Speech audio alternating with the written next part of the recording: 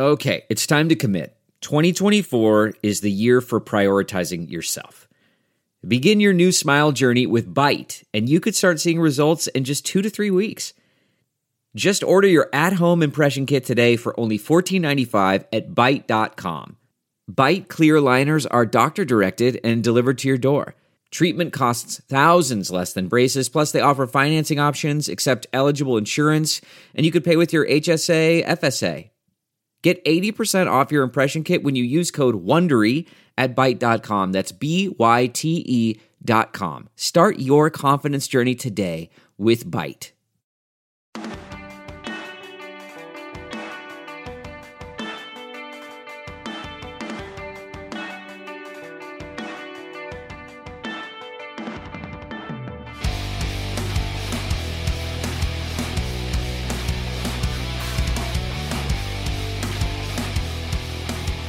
What's up, everyone? Welcome back to the Bootleg Football Podcast, post-draft edition.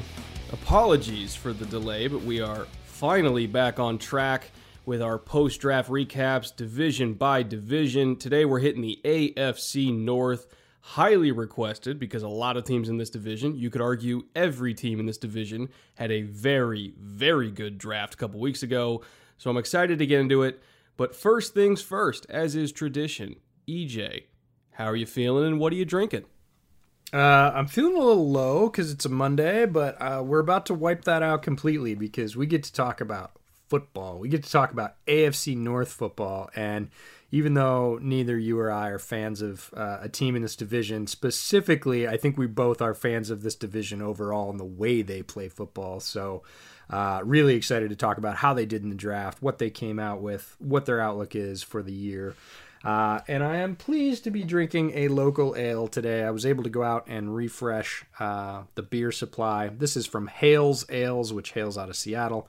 It is their Mongoose IPA, a real standard brew for them. Hales has been around since 1983. I love going up to their brewery and tap house in Seattle.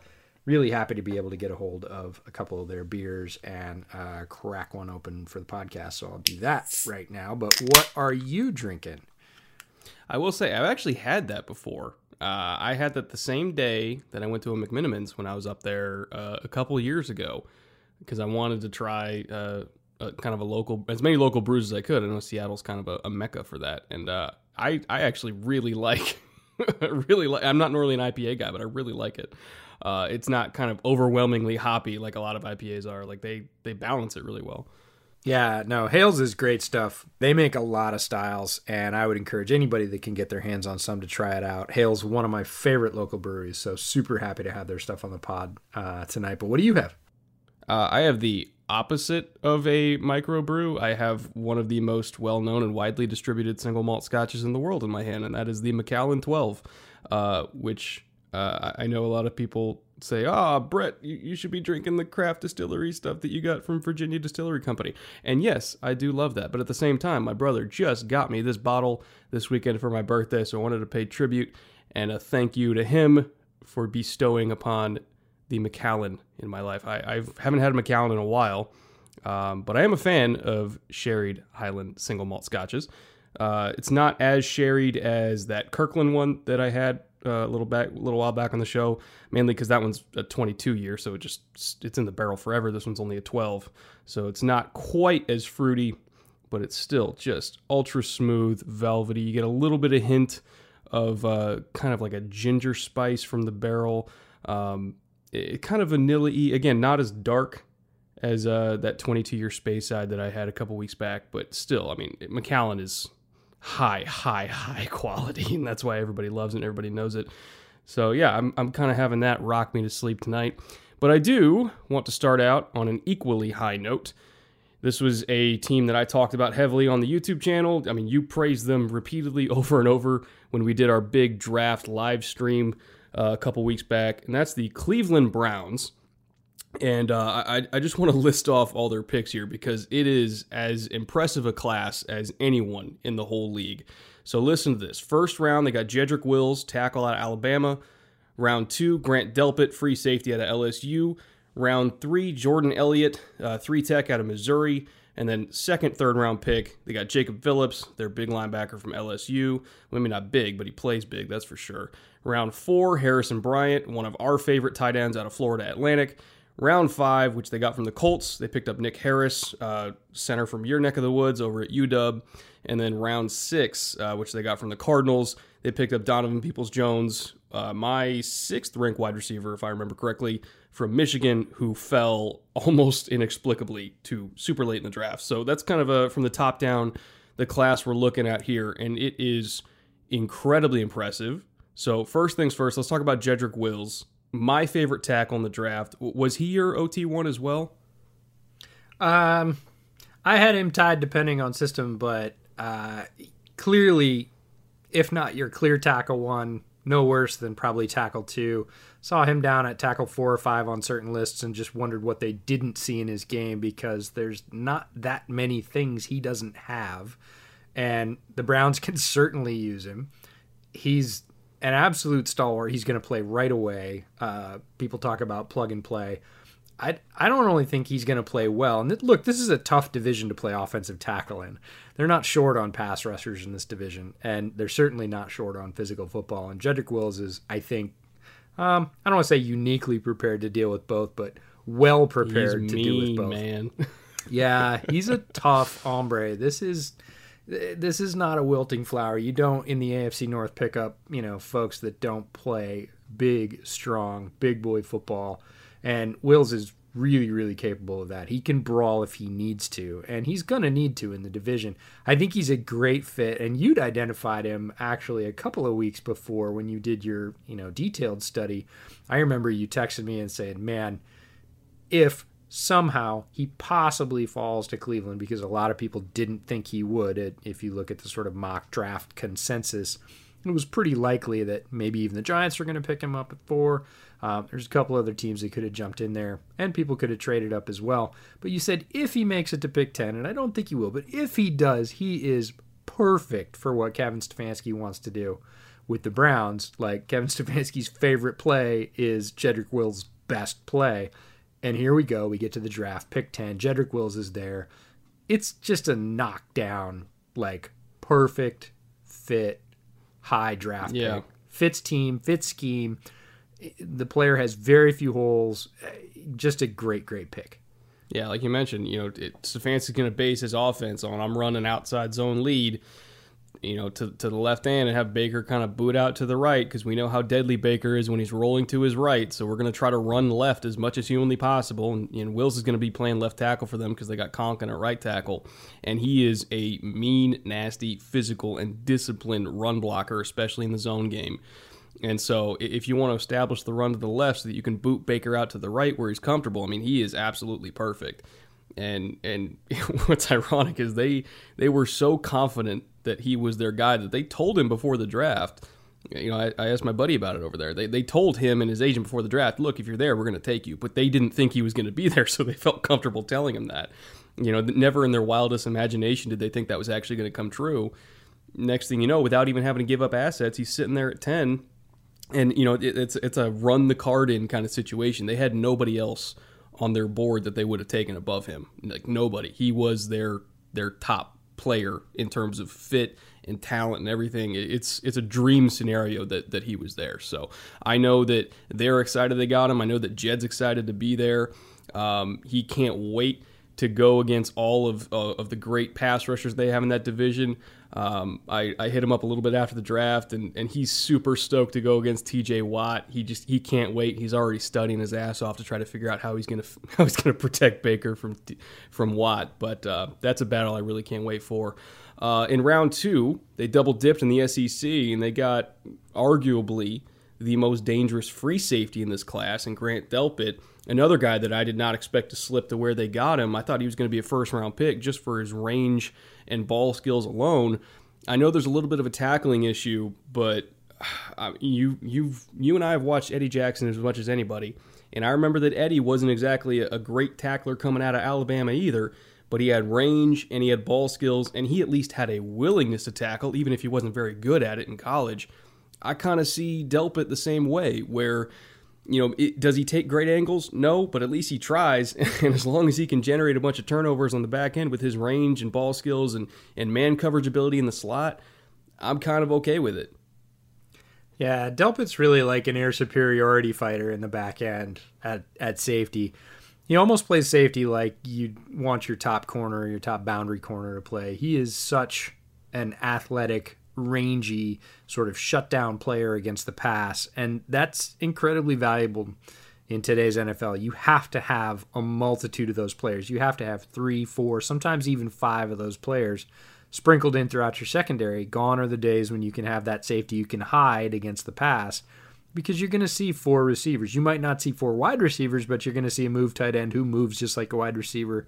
You're going to see running backs coming out of the backfield that might be his responsibility that move just as well, or maybe even a little better than some wide receivers. So you always have to be ready for the pass in the modern NFL. And Grant Delpit, arguably one of the best safeties in this class at countering that. So he had great value. Tackling was certainly an issue. I think the Jackson comparison is viable. I think Jackson was a better tackler. But you're right, Delpit is not a lack of willingness. And a lack of willingness, I think, is harder to instill. It reminds me of the old Bill Parcells quote, right? If they don't bite when they're puppies, they're not going to bite when they're dogs. Delpit's willing to bite. One of the best football quotes of all time, by the way. Yeah, no, Delpit's willing to bite. He's just not particularly good at it, especially when he's sort of coming forward to fill. Now, he can make slashing plays against wide zone run schemes, right, where he dives in and blows up a guy's legs. He has highlights that way. It's not that he can't tackle or that he won't. It's that occasionally he really gets crossed up and looks bad. And that's, you mentioned angles. Or just technique. When he's breaking down on a guy in space, it doesn't always end well for him. Now, if he's mirroring a guy in phase, he gets that guy down. It's not like he's tissue paper back there. But maybe the tackling thing was overblown. Maybe more folks didn't feel that he was a scheme fit because of that lacking in his game. Or maybe they just didn't have him rated as highly as some other safeties that went before him. 44 is not exactly low air in terms of the draft. It's a little lower than a lot of people had him pegged as a first rounder. I don't think that should be any disappointment, and not certainly for Browns fans. They get a very good player against the primary weapon in NFL offenses, which is the pass, and I think Delpit could be a long-term starter for him. Are you thinking the same thing that I am, that they put Carl Joseph down in the box at strong safety and have him be full-time free safety with Andrew Sendejo maybe coming in as like a dime safety hybrid linebacker? Gee, you think? Kind of guy. If I tell you could have Grant Delpit or Carl Joseph against most receivers in the NFL, which one are you picking? Yeah, probably Grant Delpit.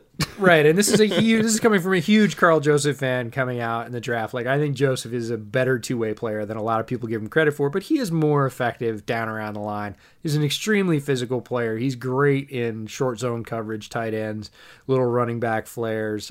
He can play a little bit of slot as well, but against super quick slot players, he's going to struggle a little bit. So Delpit has that very fluid range. He's got more length than Joseph does as well.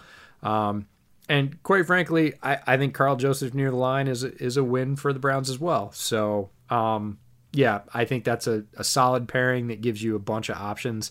And, the Sendejo addition gives you that sort of third safety look, which, quite frankly, they play a lot at Alabama. We talked about Alabama with Jedrick Wills. Like, they play 3 safeties for the majority of the game, and that look is creeping into the NFL more and more. Keeping it with the defense, Jordan Elliott from Mizzou, when you were down at my house and we were having that 4-day film binge, on our 8-hour period where we were just ripping through defensive tackles, Elliott was one of the guys we watched, and he's somebody that on first viewing we were kind of like, I don't know, and then as we kind of watched and second and third time we maybe warmed up to him a little bit, but I don't think either one of us ever bought this Jordan Elliott in the late first round talk. I personally thought he was going to go in the third round, and then he went in the third round. So I think the value was fine. In terms of role, I'm not sure if he's going to get on the field over Larry Ogunjobi or Sheldon Richardson, or obviously Andrew Billings. He's probably going to be stuck in a rotational role, at least for this year. Do you see him ever becoming a starter, or is he purely going to be one of those rotational guys you bring in for 20, 30 snaps of fire at brimstone, and that's it? You could, and it is interesting. We both watched this guy, and we had the top maybe sort of 8 defensive tackles queued up to watch throughout sort of the afternoon and evening. And we got to Elliott, and maybe it was just kind of his sandwich position in between the two guys we watched on either side of him. But we watched a couple of tapes and sort of looked at each other and said, what's the deal with this guy? Like, why are people saying he's like DT? Some people had him as DT3. And right? For context, the two guys he was sandwiched in between when we watched him were Ross Blacklock and Neville Gallimore. It really wasn't fair. Yeah, it's kind of like, it's kind of like a certain quarterback from Wazoo having to throw after folks with really big arms at the combine. That was also equally unfair, but those sort of things happen in the draft cycle. I don't know. Elliott is one of the guys I had a tougher time getting a read on in this particular draft class, and I try and do as much of my watching film as I can before I listen to anybody else's opinion. But look, that's impossible in today's world. You're going to get a little bit of flavor. And really your job as an analyst, my job as an analyst, is to sort of go through those folks year after year and say, well, did they turn out to be right or did they turn out to be wrong? And are they right more often than they're wrong? And do I trust them because of that? Or do they have a position group they're really good with that, boy, if they say something about a wide receiver and, they've been really right about wide receivers, then I should look at that the next year over year. And there were some people that I really respect, some other analysts who I really respect, who were really high on Jordan Elliott. And it made me think, what am I missing?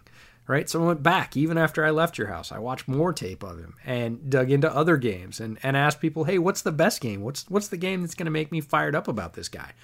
And, I watched those games and I just didn't see it with him. And that made me wonder, is it me or is it him, right? Am I missing something that's here? Because there's a lot of people I really respect that really like him.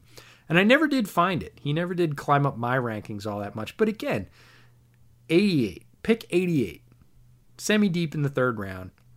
It's a great value for a guy that even if he is rotational, that's fine. For a third rounder, if he comes in on that very talented defensive line and gives them anywhere between 15 and 20 snaps a game and does have some of those flashes that he had at Missouri, like, who cares? Like, that's a great pick. And that's the thing, is it was when he was at Mizzou, it was nothing, and then flash. Right. There were long stretches in his tape that didn't excite you. And then there would be a very exciting play, and that's great. And that's why highlights can be, this is my PSA sort of against only watching highlights, is highlights can be great, but they can also be terribly misleading because you need to see the spaces in between. And the spaces in between with Jordan Elliott weren't tremendous. They weren't amazing. The highlights were pretty darn good, but there just kind of weren't enough of them, or they didn't come regularly enough to really get you or I fired up. But again, the third round, as a rotational guy, could he become a starter? I think he probably could.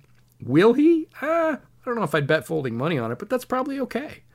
Yeah. I mean, we're pick 88. If you're just getting a rotational guy that can get you 5 sacks a year, that's fine. And I think he'll, at least to start out, if he's getting, probably 600 snaps in a year, if you get 5 sacks out of that for a rookie DT, he's going to get a lot of help from the edge because they do have Miles, they have Olivier, even Claiborne I think can bring a little bit. So if he can kind of improve himself, I think, on stunts, because I think sometimes he doesn't wrap tight enough on stunts and he kind of hurts his own angles. And sometimes I think in terms of creating pressure for others on stunts, he doesn't have... what's the word? I guess some of the craftiness in terms of, he doesn't have the knack for doing exactly that, which is what's my role and what am I doing that might not necessarily get it for me, but might get it for the guy next to me.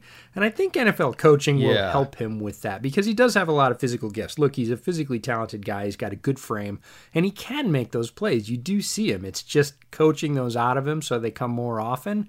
And he does more of those things consistently, even if it's the little things that don't let him win.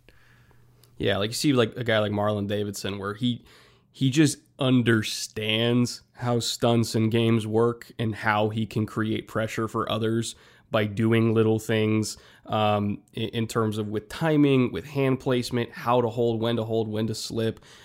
There's a lot of nuance to creating pressure, especially at the NFL level, with only 4 guys, because you have to work as 4 to beat 5. And I think Elliott, most of his flash plays were really when he was getting singled up and beating one-on-ones, not necessarily beating doubles or helping somebody else beat doubles or helping, somebody else kind of create pressure behind him on a stunt. Like, that is really where I think he's going to unlock his potentials, if he can learn those kind of subtleties, which as a rotational player behind veterans like Sheldon Richardson and Larry Ogunjobi, who I think in his first 3 years has blossomed into a better player than maybe people expected. I think he can get there. It just won't be immediately. But again, 3rd round pick, who cares? Their other 3rd round pick, also equally categorized, I think, as like a developmental guy with all the tools in the world, is Jacob Phillips out of LSU. He started a lot more games than his running mate that went in the first round, Patrick Queen, who we'll get to. But he wasn't as instinctive or even as developed as Queen, in my opinion. Great athlete. He closes in space super quick. He's only 230, but he plays a lot bigger than 230. You wouldn't guess it by how physical he is. And also great range to the boundary too. But the awareness wasn't quite like Patrick Queen. I feel like he didn't use his hands as much as Patrick Queen. His hips weren't quite as fluid. Like, there's a reason he went in the 3rd round, despite being a way more experienced player. And I think it's just because the natural feel for the position, much like Jordan Elliott, isn't quite there yet. But if you put him in as kind of a special teams ace role as a rookie, and he's learning the position behind Taki and Mac Wilson, who are probably going to be the 2 nickel starters for them, and maybe he'll get on the field as Sam and base for a few snaps there, but really he's going to be kind of taking a year to learn and make his plays on special teams, and if somebody gets hurt, he can come in. But I think he's one of those 3rd rounders where you're hoping that he becomes a better player than he is now because he has the tools, but he's not quite ready yet. Yeah, Phillips didn't really light my fire. I thought 3rd was a little bit early for him, and if I have any issue, and it's not a huge issue, we're picking nits here for sure, with one of the Browns picks, it was Phillips, and it was more so not because of Phillips, but because he got picked in round 3, and I thought there were some other inside linebackers I thought that might have a little bit more value than him at that spot. He never really flashed on tape, and that's not saying a ton because the LSU defense was loaded. Let's talk about it. They got a lot of starters. They had a lot of guys picked in the draft. They always do. Looking at Phillips, he didn't make that many plays that really excited me, but there was definitely potential there. I mean, like you said, long tenured SEC starter, had some production, just wasn't quite at the level of some of his peers. And I think that, in my mind, made him more of a sort of 4th, 5th round pick. Again, this is picking nits. He got picked late in the 3rd, pick 97. Again, if he develops, especially if he develops in the roles you're talking about, which I agree with, special teams, the ability to come in and sub, make a flash play here and there, that's how he's going to learn. If you get anything out of him, that's great. Is it the best value out of a 3rd round pick? You could argue it is, it isn't. I'm not going to kill him for it because the rest of the draft was so strong. And if they turn out to be right, hey, awesome.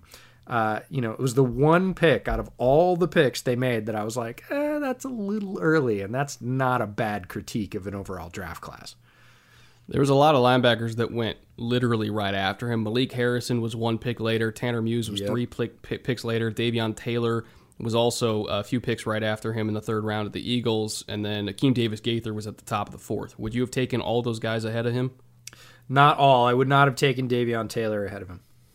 Okay. But that's still, to be fair, Davis-Gaither is a totally different kind of player. So maybe when you're thinking about that's the thing. It's almost like saying wide receivers, right? And you're talking about some guy that's 5'10", really crafty and has great hands, and some guy that's 6'4", 230 and runs a 4.4. And it's like, well, how do you rank them? It's like, because one of them's basically a safety. Right. They don't really play the same position. I mean, it's the label, but you're not going to ask those 2 guys to do the same thing on the field. And it's the same way between, I think, Phillips and Akeem Davis-Gaither. They're going to have a very different role. So, but even still, I had Akeem Davis-Gaither, if we have to do rankings, a above Jacob Phillips. Jacob Phillips just really didn't light it up for me. I didn't think he was really necessarily bad, but I thought there were quite a few good inside linebackers in this draft. We're going to get to talk about several of them as we go down the rolls here. But Phillips was just not a guy that kind of caught my eye or made me go, ooh, there's a lot to work with there. There's definitely tools, but there's a lot of guys in the SEC with tools, and he didn't really light it up for me. I hope he hits it off in for Cleveland. That'd be great, but yeah, was the one pick that I kind of went, meh, okay. Like, yeah, I wouldn't have done that there. I would have done it a little bit later. It's not that I disliked him, just value-wise, not the strongest pick. Well, I know the pick that did light your fire. It was the one in the 4th round at 115. About 18 spots later, and that's Harrison Bryant, tight end out of Florida Atlantic. One of our favorite tight ends in this class, probably top 3 for both of us, I would imagine. To get him in the 4th round, especially when looking at some of the guys that went ahead of him, I thought that was one of their best picks, honestly, in the whole draft, was getting him that late. Yeah, the team I root for, the Bears, needed a tight end. They picked one up high with Cole Kmet. I think Cole Kmet's a good player. If you look at Cole Kmet and Harrison Bryant and the difference between the two, I don't think there's a huge difference between the two, but there's a big difference between pick 43 overall and pick 115. I thought the Bears could have waited, especially. You never can tell when guys are going to go off the board. And once one pick is made, the sort of house of cards falls very differently for the rest of the draft. That's what makes it so fascinating. But it turned out that there were a bunch of tight ends available in the 4th round. And before people say, oh, the Bears didn't have a 4th round pick. I know, but they managed to trade up back into the 5th and get players they wanted to. So they could have done the same thing in the 4th if they wanted a tight end. Harrison Bryant, regardless of that, great 2A tight end. We got to see him down at the Senior Bowl. Very strong competitor. Tough is what I have in my notes. He's a good, solid 2-way tight end. He's a little bit faster than you might think. He's a very good receiver, but he is also a tight end that will stay in and block, and he can do it pretty well, but he will take the hit. He will stand in against the oncoming pass rusher. He is tough as nails, and love the way he played both ways, both in blocking and receiving. Thought he was a really good value. There was talk of him going as high at one point as the 2nd round. To get him down in the 4th at 115 gives them, I don't know, is it the strongest tight end rotation in the league? Well, I mean, they got Njoku. They got Austin Hooper, who they just signed. I personally think they drafted Bryant because Njoku, I think, only has 1 year left on his deal, and I don't think they're picking up his option. I think they did pick up his option, actually. Did they? Okay. And that was surprising, given that they drafted a tight end. But Andrew Berry, their GM, said, we're going to do that, and they did. And it was interesting, but come on, that's got to be one of the strongest tight end rooms in the league. I mean, Chicago spends the most on tight ends in the league. They have the #1 payroll. But in terms of talent, like Njoku, Hooper, and Harrison Bryant in your tight end room, that's an embarrassment of riches, man. I'd run some 3 tight end sets if I was them. Well, look at who their coach is. Kevin Stefanski. Right. They're going to be doing it. They're going to be in 12 personnel all year long. You're going to have Odell and Jarvis out there. And if they have to go into 11, they can kind of take your pick between Higgins and Taywan Taylor and Peoples-Jones, who we both like, but he's realistically not going to get on the field that much because they're going to be in 12 personnel. They're going to be in 21 personnel. Like that was, they got Andy Janovich from Denver as well. And one of their top priorities when Kevin got there was, we need to get a fullback. We're going to be running all the time. Yeah, they did that really quickly, too. Really quick. That was the first. Like, they went to the Senior Bowl because they wanted to look at who was there. They wanted to kind of get a feel for who was going to be in this draft class. Some people were thinking, okay, maybe they'll go for Josiah DeGuara, who ended up ironically going to Green Bay to play in a very similar system as we talked about last week. Maybe Bronson Rechsteiner was a name that you and I tossed around, who we will get to a little bit later in this show. Shewu Aliniulua from TCU was kind of a fullback convert people tossed around, and they're like, nope, we're going to go get Janovich, somebody who we know works, somebody who's been in the pros and has demonstrated that he can play this role we want him to do, which is playing essentially the Kyle Juszczyk role, who's going to be a great blocker. You're going to get him involved in the pass game, and that's what their offense is going to be. It's going to be 21 personnel. It's going to be 12 personnel, 22 personnel. We're running the ball down your throats. We're taking shots to Odell off play action. If it's 3rd and 5, we need to go into 11. We've got Jarvis. We've got Higgins.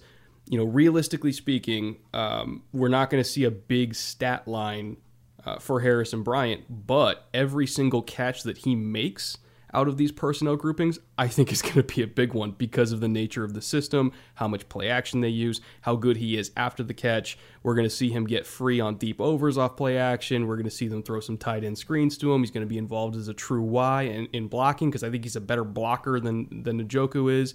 And that's not really Hooper's game either. Like he's going to be on the field, and every play he makes will be impactful. But don't let the box score fool you. He's going to be an important part of this team, even if the numbers aren't quite spectacular. Yeah, he's a fun player to watch. I think he landed in an excellent spot, and people might say, well, how can you say that? He's got two really talented veterans in front of him. His path to playing time is exactly what we just described, right? Most teams are not going to use their third tight end a ton. The Browns are going to be an exception, so good for him. Happy for his landing spot. Really excited to see what he's going to do. Definitely a player I'm going to be happy to follow, even though he didn't end up on my team, because he's very talented, and I think he's going to be a really good fit with what they want to do. He certainly displayed most of those skills in college. So, yeah, happy with that landing spot. Happy with the value. Really solid pick. I'm going to let you wax poetic a little bit about your guy, Nick Harris. Oh, this is my hand over my heart for Nick Harris. I watched Nick Harris before I went to Senior Bowl, and he was one of the linemen that stuck out to me, not because he's necessarily the most talented or anything else, but because he had a trump card. He had one thing that he was really good at, and Nick Harris is preternaturally quick. He is so quick. As a center, there are so many plays in the Washington catalog where he basically sprints out, turns 90 degrees, and is waiting for the linebacker to turn towards him, all set up, waiting for the running back to run right behind him off his backside. He's out, snaps into 90 degrees, and is already engaging the linebacker before the linebacker really even steps and turns. And you don't see that very often. In fact, he's so quick that he gets to the third level. Centers that can get to the second level, the linebacker level, regularly are considered really quick, fleet of foot, right? There's a bunch of plays watching Washington where Harris touches the linebacker as he goes by, just kind of gives him the offhand punch and wipes out the safety, right? Gets to the third level. And that's rare. That's just not something you see. And the more I watched him, the more I thought, wow. And the thing I couldn't shake out of my head, and they're not the same player, I'm not saying they're the same player, is undersized, very tough, scrappy center that's super quick coming out of UW. Oh, I know where you're going. I bet you do. And that's Olin Kreutz, right? I had the pleasure of watching Olin Kreutz play for the Bears for a very long time. And they're not terribly different players. They are different. I would say Harris is even a little bit quicker than Olin was. I'd say not Olin as strong, but Olin was a better anchor, right? If you've got to give them their own trump cards, Olin was just a very tough nut to crack in the middle of that Bears line. Harris has got it. If Harris has a weakness, or the reason he went down in the 5th round, is that he doesn't have that drop bottom anchor. He's not Lloyd Cushenberry, and we did see him get pushed around a little bit at the Senior Bowl. He had up and down reps, but again, you get him into a system where that quickness is going to be valued. He's probably going to be a backup to start, and watch him get out, especially in the preseason. Watch him get out and seal the second level. And I mean completely. Not like push and shove and kind of trying to move the guy. Like stand in front of him, elbows out, and seal the second level. And he does it over and over and over again. So really enjoy Nick Harris. Hoping that he gets into that, pro nutrition and conditioning program, can add a little bit of sort of upper body torque strength and really start to anchor. Because look, he's got some serious dirt eaters to go against in the middle of AFC North defensive lines. He's gonna have to anchor. If he doesn't anchor, he's not gonna play well in that division. And it's not that he can't; he needs to get better at it. But if he does, boy, he's a fun player to watch. And here's my thing with him: people are gonna say, Hayward is going to eat his lunch. Williams is going to eat his lunch. DJ Reader is going to destroy him. He's going to completely crush the pocket. Yeah, duh. He's not that strong. But here's the thing. Most of Cleveland's passes are going to be off play action. It's going to be bootlegs. They're not going to be pushing him into the pocket. They're going to be trying to beat him front side on a reach block for a run that's not actually happening. if there's one system that I think can kind of protect him from his anchor issues, it's this one, because a lot of their long developing passing plays are going to be off bootlegs where he's not going to be pushed into the backfield. Like, he's going to be okay in this system. He's not, if he was in Kansas City where, hey, we're running empty protection, you've got to pick up a nose or you got to pick up a 3 technique all by yourself on a slide. Like, that's one thing. He'd get completely demolished. In this specific system, he is perfect. Perfect fit. Can he get stronger? Yes. Will he be as exposed in Cleveland as he would in other places? Absolutely not. So I'm really in lockstep with you on that one. I think he fell because there's legitimate concerns about his anchor, but that's not going to be a huge deal in Cleveland just because of the nature of their offense. We mentioned it a little bit earlier. The last pick they had, they only picked, 7 players total. Their last pick was in the 6th round. It was Donovan Peoples-Jones, wide receiver from Michigan, who both of us during the draft live stream continuously were like, is this where DPJ goes? Is this where DPJ goes? And that started in probably the 4th round. And they got him all the way at 187 in the 6th. Immensely talented guy, ultra explosive. Is he as polished as you would hope for from, the number 1 receiver recruit in the nation, a 5-star guy? No. He's not Jerry Jeudy. He's not even Henry Ruggs in terms of route polish. But he's exceptional after the catch, really good returner, tough over the middle, great. And I mean great in terms of just making people miss. I think there's a lot to work with there. And I think if he can kind of get under Odell and Jarvis's wing, who are both exceptional route runners, really hard workers. I never want to hear anybody talk smack about the effort that Odell and Jarvis put into the game because they're great teammates and they're great workers, and I think DPJ can learn a lot from them. I think he can be a really good 3rd receiver for them, potentially overtaking Higgins and Taylor at some point. Obviously, he's not going to start as their 3rd receiver, but I think he has all the talent to, and I think he will get there eventually. Again, this was just a pure value pick from them, and I love that they pulled the trigger on it. Yeah, getting him in the 6th might actually make him better, right? Yes, I DPJ, agree. if you get him in the bottom of the 2nd or the top of the 3rd, after what he was able to accomplish at Michigan, which was pretty incredible given that Shea Patterson was throwing the ball and Michigan doesn't prioritize receivers with his skill set very often. They do occasionally, but he's not going to have the production of a guy coming out of, say, LSU this year with Joe Brady's offense. That's not the system they run. It's not the numbers you're going to see from him. Doesn't mean he doesn't have that physical talent. I think he does. And it is untapped. You mentioned that we haven't seen the best of what DPJ can be. And you push that guy with that much competitiveness, like you said, top recruit in the nation at his position, all the way down to the 6th round, 187, just about dropping out of the bottom of the 6th round. And it's going to sting. You say, this is what we think of you, right? This is what the league thinks of you. And then you, like you said, you put him in a room with 2 pros, and they're like, hey, man, draft slot doesn't matter. Matters whether you play. We're going to teach you how to play, right?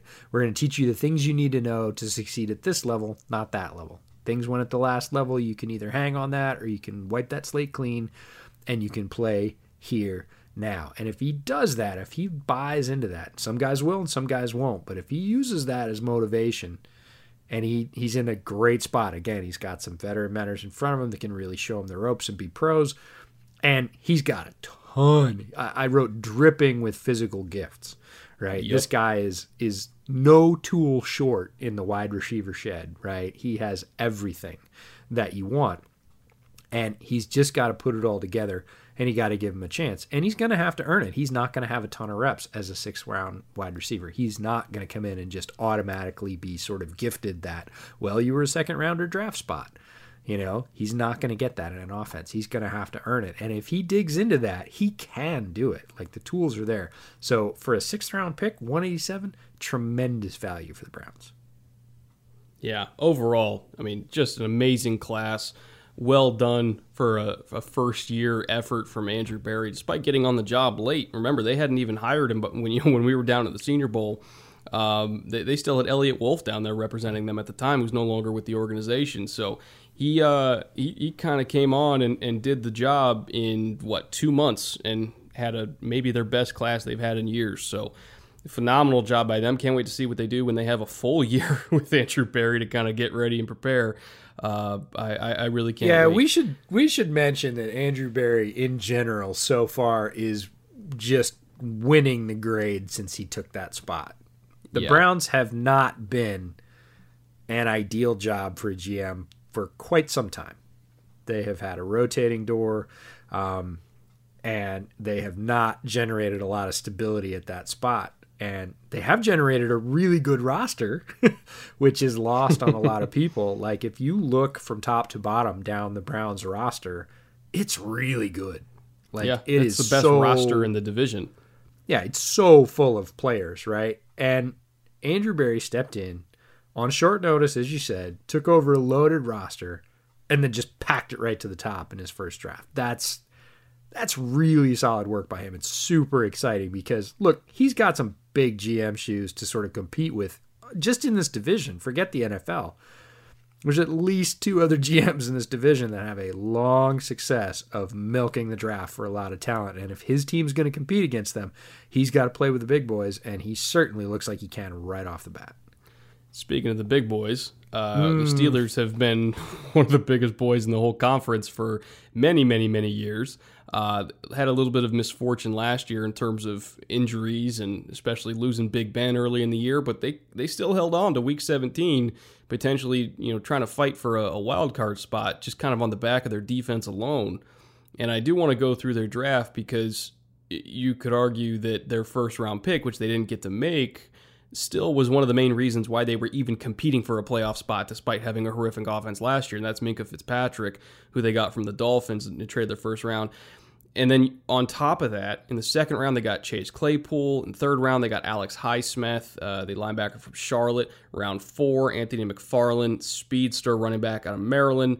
And then also in round 4, from the Titans via the Dolphins, Kevin Dotson, the guard. They got Antoine Brooks Jr., another Terrapin safety in the 6th round, and then round 7 they wrapped it up with Carlos Davis out of Nebraska.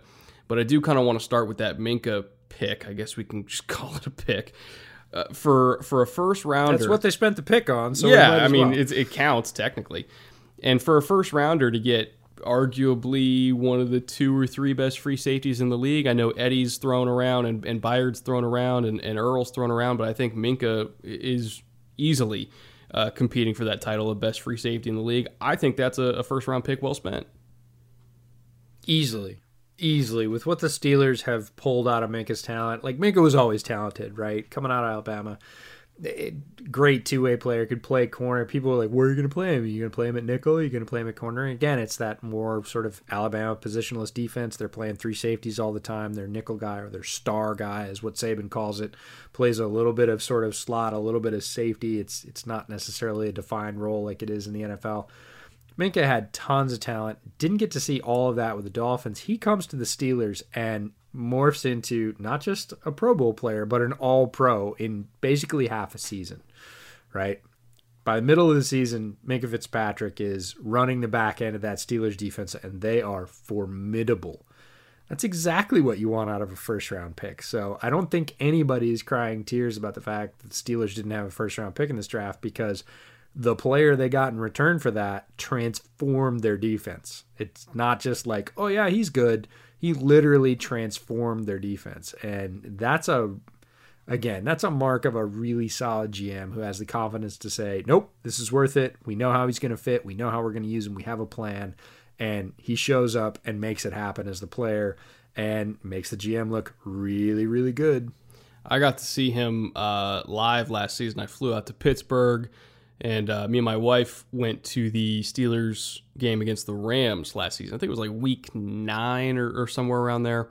And seeing him live in that game and all the impact plays he made, deflections, interceptions, tackles for loss, pressures. I mean, it's one thing to watch him on TV, but when you can sit up there from the top level of Heinz Field and watch him go to work both in between plays and on the bench, constantly communicating, constantly calling out what the offense is doing. I mean, it was him versus Sean McVay.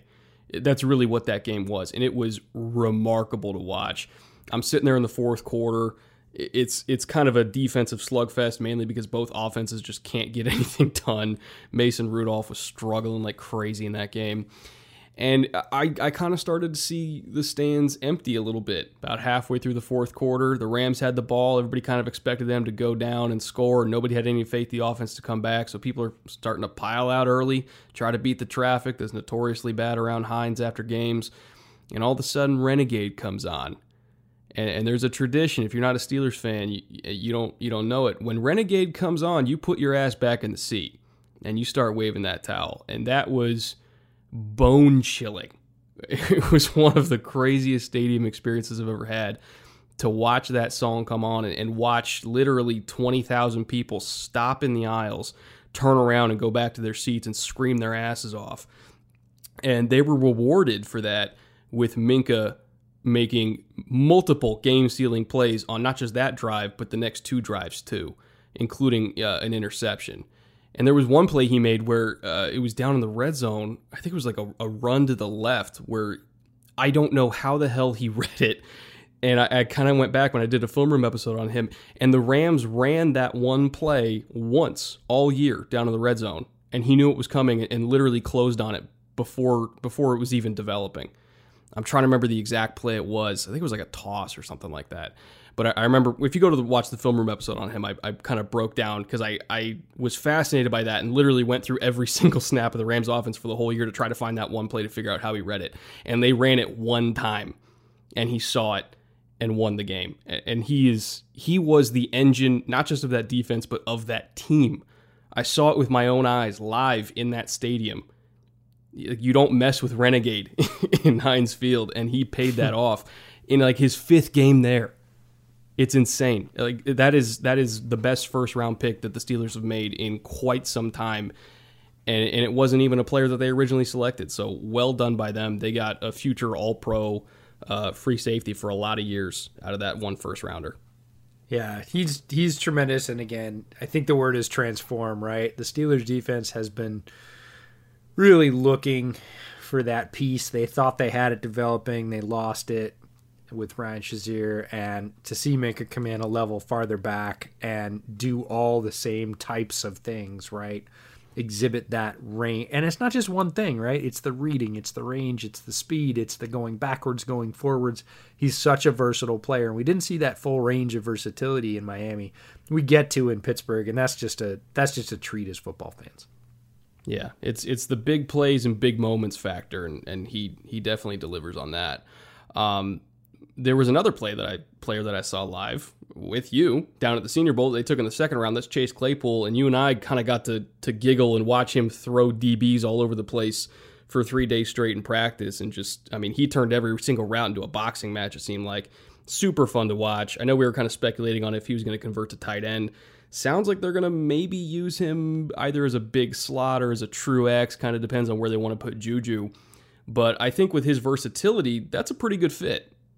It's a great fit, and I don't think there's probably a better place for a guy like Chase Claypool to land than the Steelers. And it has a lot to do with the draft, right? It has a lot to do with their pedigree of draft success.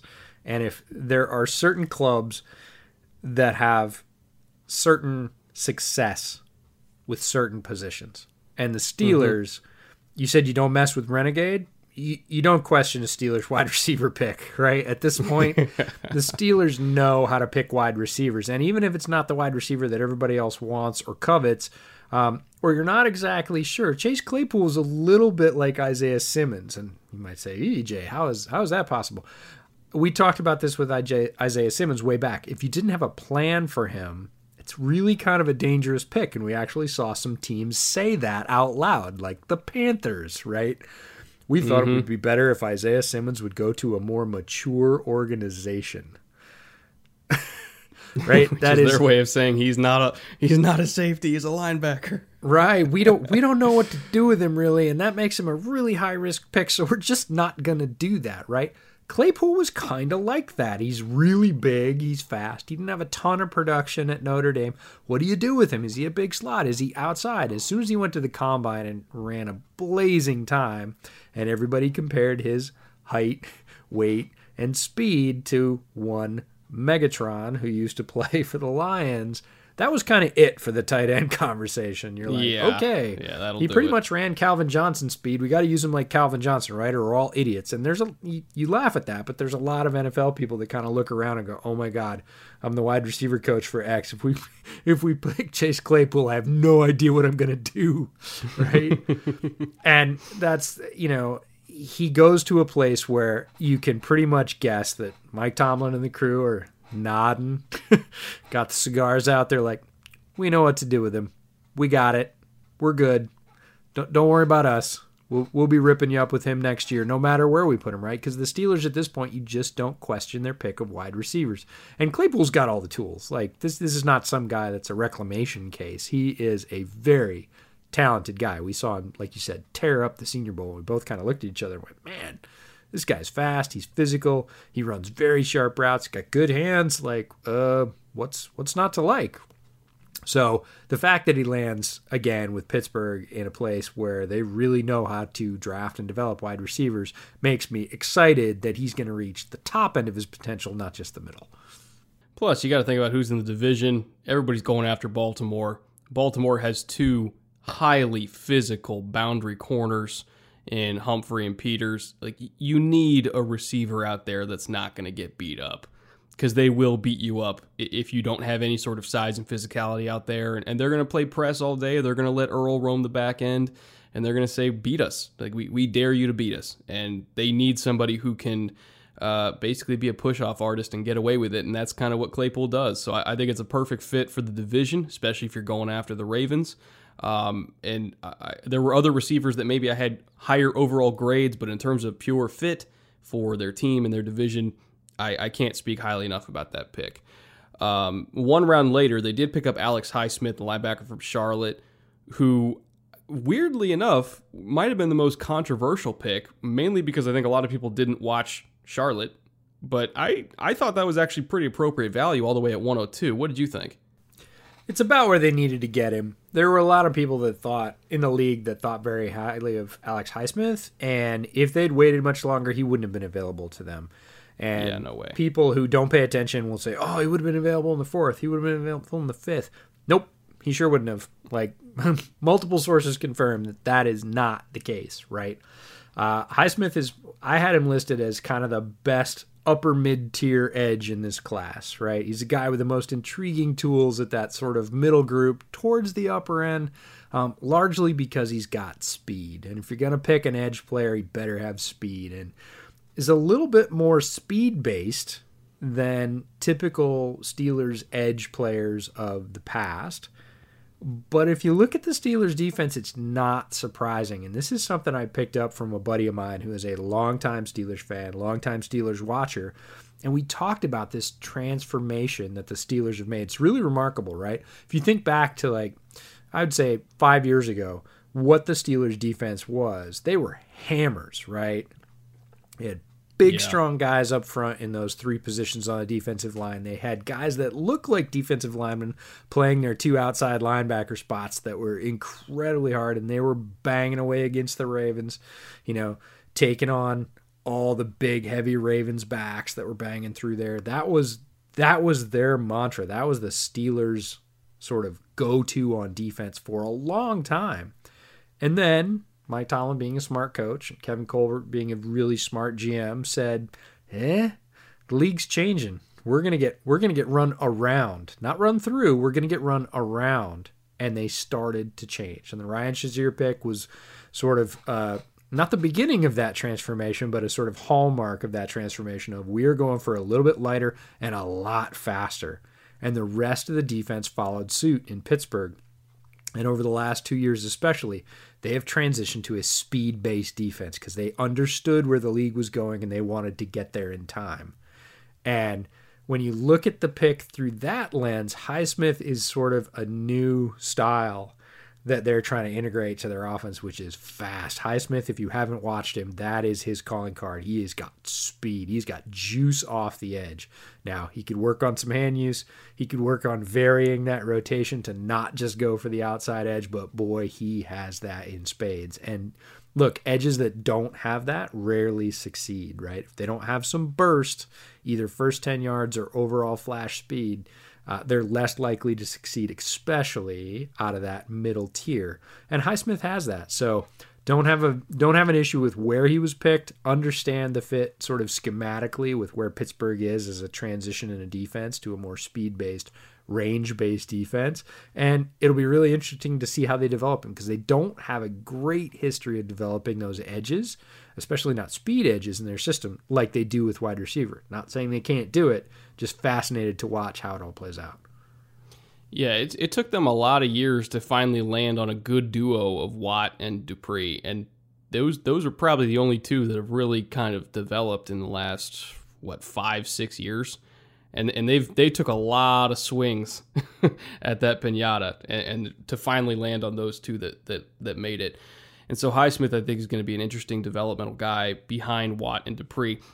Part of the reason why I think he really intrigued them, you watched him do the not the agility drills, but like the fluidity drills at the combine, in terms of how do you work in space, can you drop, can you open your hips, how fluid are you in terms of changing direction. I think that's really where he looked the best at the combine. You see he ran 4.7, 33-inch vert. Like, those are fine numbers, but he's more explosive and he's faster in pads, so I kind of ignored those numbers. Like, I know what I saw on tape, and he's a lot faster than that. But the fluidity drills at the combine, where you see how quickly he can change direction, that I think is what really they were going after, because, again, you got Lamar Jackson in the division. You need edge guys that can play in space and tackle him in space if they're going to be the read man on those zone reads and power reads and everything that they run, and the QB keeps, all that kind of stuff, where it's one-on-one against edge players. You need guys that can move, and he can move.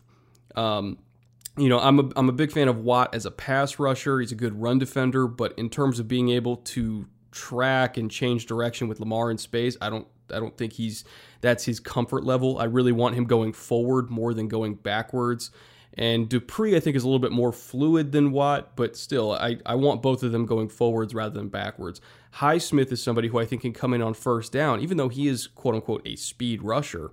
But because of his fluidity, I think you can drop him a little bit more. I think you can use him to contain Lamar out the back door a little bit more on early downs, and then bring in Watt or Dupree on third down at full juice and just let him go hunt. So I think that's the role that he's going to carve out for himself, at least early in his career, while he develops as a pass rusher. I can't remember how many years Dupree has left on his contract, but I mean, he's a lot better player now than he was early in his career, so I wouldn't be surprised if they keep him and just kind of roll three deep with these dudes. But again, that's a value pick that they get in the third round specifically to stop what the Ravens do, and I think it was a great pick by them. You're right, he would not have lasted until the fourth round. There's no way he would have been there at pick 124. And speaking of pick 124, because I think you and I were maybe a little split on this one, Anthony McFarland from Maryland, to me, is an excellent kind of complement to the bigger backs that they already have in James Conner and Benny Snell. He is pure speed. He's not going to break any tackles like the other guys, or even like Jalen Samuels. Like he is going to be their fourth running back that gets 5 or 6 touches a game. But those 5 or 6 touches, on any one of them, he can house call it as a receiver or as a runner. And I think that's going to be his role for them.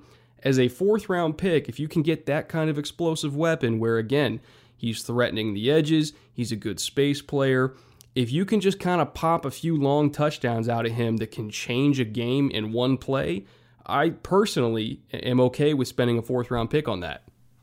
Yeah, it confused me a little bit. I think your read on McFarland is correct in terms of what he brings and what he doesn't bring as a running back. I think people get... I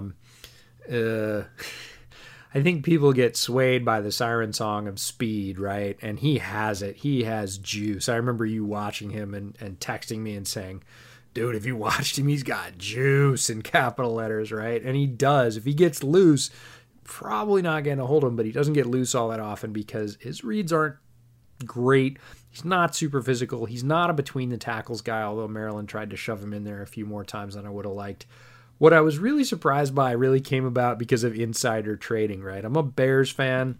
Last year in the 7th round, the Bears picked a guy named Kerith White out of Florida. Not University of Florida, but Florida Atlantic, I think. And Kerith White was on the Bears practice squad, and the Steelers did that rare thing in midseason where they say, okay, we're going to poach your practice squad player. And the Bears had the right to either match that and keep him on the team, promote him to the 53, or let him go. And they let him go in favor of keeping Ryan Nall, who's a bigger, sort of more fullback-y type out of Oregon State. And Kerith White proceeded to light it up for about 4 or 5 weeks in limited touches playing for the Steelers. And he's a very similar player to McFarland. Mm-hmm. He doesn't have great vision. He's got tremendous speed. He's an excellent returner on special teams, but he is fast. He is 4.3 something fast. Low 4.4 fast. As a running back, that's a lot of juice. And the other thing about Kerith White is he's bigger than McFarland. He's a solid like 205, and he doesn't really look that way on tape, but he's got some juice to him. So I really hoped he'd develop, but he was a 7th round pick. I wasn't all that sorry about losing him. Sure enough, he goes to the Steelers and lights it up, and of course, Bears Nation goes bananas. Why do we let this guy go? Blah, blah, blah. This is why Ryan Pace sucks. I get it. But I was really surprised that the very next year, after saying, hey, we hit gold with Kerith White off somebody else's practice squad, and he came in, fit in our system, and gave us some really good splash plays on not that many touches. He gained some chunk yards for them to go out and spend a 4th round pick on a guy like Anthony McFarland, who, unless they see something sort of more for him, it's almost like cloning a guy you've already got who's only 1 year into his pro career. And even on the short lives of running back, that's fresh. That's brand new. And, a guy like Kerith White was in a triple rotation, right? He was backing up Devin Singletary. And there was another back they had that was drafted as well. So he's in a 3-back rotation in college. The wear on the tires is pretty light for a guy like Kerith White. So I was just sort of surprised what they saw in McFarland to go after him in the 4th round. I'm not upset by the pick, but again, if you have a plan to use him and sort of break that speed loose on the outside, get him not very many touches a game, a few touches a game, and hope he breaks one. That's cool. Seemed a little rich to go in the 4th, especially when you got a guy that demonstrated it last year like Kerith White on your roster. Yeah, I can see why they did it. I totally understand your point about White. In terms of value for the player versus what you already have, I think they really just they saw the juice that he had and the potential to control that contract for 4 years and the explosive plays he can generate for dirt cheap for the next 4 years. I think they were thinking we can't turn down that kind of value for a guy that we don't think we're going to run any sort of tread off his tires, who can come in and give us a really crazy explosive presence to complement the 2 big bangers we've got. I can see why they did it. And again, I had a much higher grade on McFarland than you did, just solely for that reason. It totally demanded the right system and situation, but I think he is in the right system and situation. So I'm really excited to see what he does. Now, their other round 4 pick that they got through multiple trades, it started with Miami and then went to Tennessee and then went to them. I actually did not get to watch Kevin Dotson. Did you? Yep. You're missing I have out. no thoughts on him. I like Dotson a lot. And when he landed with the Steelers, I was like, oh, he is, what I have in my notes from the draft is he is such a Steelers O-line pick. The guy is a bulldozer, plays with great power. Showed up on Robert Hunt's tape. Robert Hunt, his more highly drafted teammate out of Louisiana. Dotson is just a road grader of a guard for Pittsburgh and moves people. And look, Pittsburgh loves that on the interior. Guys that can anchor, have power. He's just built like a truck, man. He is so solid. And I think pretty underrated. So a lot of people, maybe even Steelers fans, saw him get picked in the 4th and were like, oh, never heard of this guy. Like, I was actually pretty pleased. I thought that was pretty solid value for him. Like, when he got to the 5th, he was going to be very solid value. If he got any lower than that, just because of sort of lack of name recognition, he was going to be a steal in the 6th or 7th, right? Going in the 4th, I think, is actually pretty comparable, and largely because of his fit in the Steelers system. Big fan of the pick, if you can't tell. I mean, if you can get a good swing guard just in case DeCastro or Wisniewski go down, I mean, he's not going to start over either of those guys because their offensive line is absolutely freaking loaded outside of maybe right tackle is possibly their only real hole. But you're kind of only as good as your worst offensive lineman, so I'll never say no to taking a high upside guard in round 4, which is kind of the sweet spot for interior offensive linemen when you look at it. Now, we had that chat the first day I met you. We were having that chat of like, where's the place to take guards? And 4th round is really that kind of sweet spot for it. So again, I'll never say no to that pick. Now, I did watch Antoine Brooks from Maryland, and I thought he was going to go earlier than the 6th round. I was a big fan of that pick. He's 220 pounds. I mean, just completely rocked up. I know he ran 4.64, which is probably the reason why he fell. But for a clear box safety that can probably come in and play dime linebacker for you, I mean, he's explosive in short areas. Again, not any long speed, but just with his build and his short area quickness, I think he can kind of play that hybrid linebacker safety role for you that they had Mark Barron playing when he was there. And I think he's a perfect fit for that, especially for a 6th round pick, who most likely is going to be mostly relegated to special teams duty at first. Like, I love that pick for them. Yeah, Brooks is going to bring the boom for them on special teams near the line. That's what he did for Maryland. He's a teammate of Anthony McFarland's there as a Terp. And he's a hitter. My favorite thing about that was watching the combine, watching the DBs work out. And Deion Sanders, who doesn't really do any tape study, that's not Deion's game, right? He's just there to look at him and say what he thinks. And this guy comes out to the drills and he goes, this guy right here, he doesn't even know his name, right? He goes, this guy right here, this guy's a hitter. This guy's here to hit. Like, this, I think this He's guy not right wrong. here, I think he's a hitter. I'm like, good on you, Deion. You nailed that one, right? 220 pounds, not even 6 feet tall, just a blaze near the line, broke up a lot of run plays, swing plays, bubble screens, stuff like that. Just a missile. And, you know, Steelers fans will love him for that. He's going to make his living on special teams for the beginning, but could move into a guy, again, that role that they have, that they moved Mark Barron into after he showed up in Pittsburgh. Very, very sort of primed for a player like Brooks with his skill set to be able to grow into that role, come in and just lay the wood in the short area, keep with people, again, over the short area where he has some speed, not stretching it out to the longer areas, the deep corners. And just come in and hit, right? Explode smaller, like third receivers that are trying to block. Like, that's a mismatch for Brooks. And defensive coordinators are always looking for mismatches. So are offensive coordinators. But Brooks is going to give them an interesting weapon in those situations to be like, go annihilate that guy and hit whatever's behind him. And that's Brooks's game. Yeah, I think it's a perfect fit for what they want out of him, which is, again, kind of that dime linebacker, you know, strong safety. He's not going to start at safety for them because they still have Edmonds there, and they still have, obviously, Minka, who we talked about earlier. I mean, Edmonds isn't great, but I think in coverage he's still better than Brooks, so he's kind of a pure box player, special team or linebacker type for them. So I think it's a good fit, especially for a 6th-round pick. Their 7th-round pick, Carlos Davis, defensive tackle out of Nebraska. I mean, he is tools, and more tools. But very much like Leki Fotu, I kind of felt like he was a diet version of Leki Fotu. Instincts and length, not really there. Hand usage, not really there. He's kind of a human battering ram at this point. But how many 315-pounders do you know that run 4.8? Not a whole lot. So if you can mold that kind of athlete, get him to use his hands better, get him to recognize blocking schemes better. Again, he's a 7th-round pick, so it's not that big of an investment. But in terms of tools and potential, there's not a whole lot of 7th-round picks that I would take over him. Yeah, Kevin Colbert, the Steelers GM, he has a brand, right? And he's very good at it. And most teams, when you get down in this 6th and 7th-round area, you know, Mike Mack used to say it all the time, you go for the height, weight, speed guy, right? If you're going to play the lottery ticket, you go for tools, right?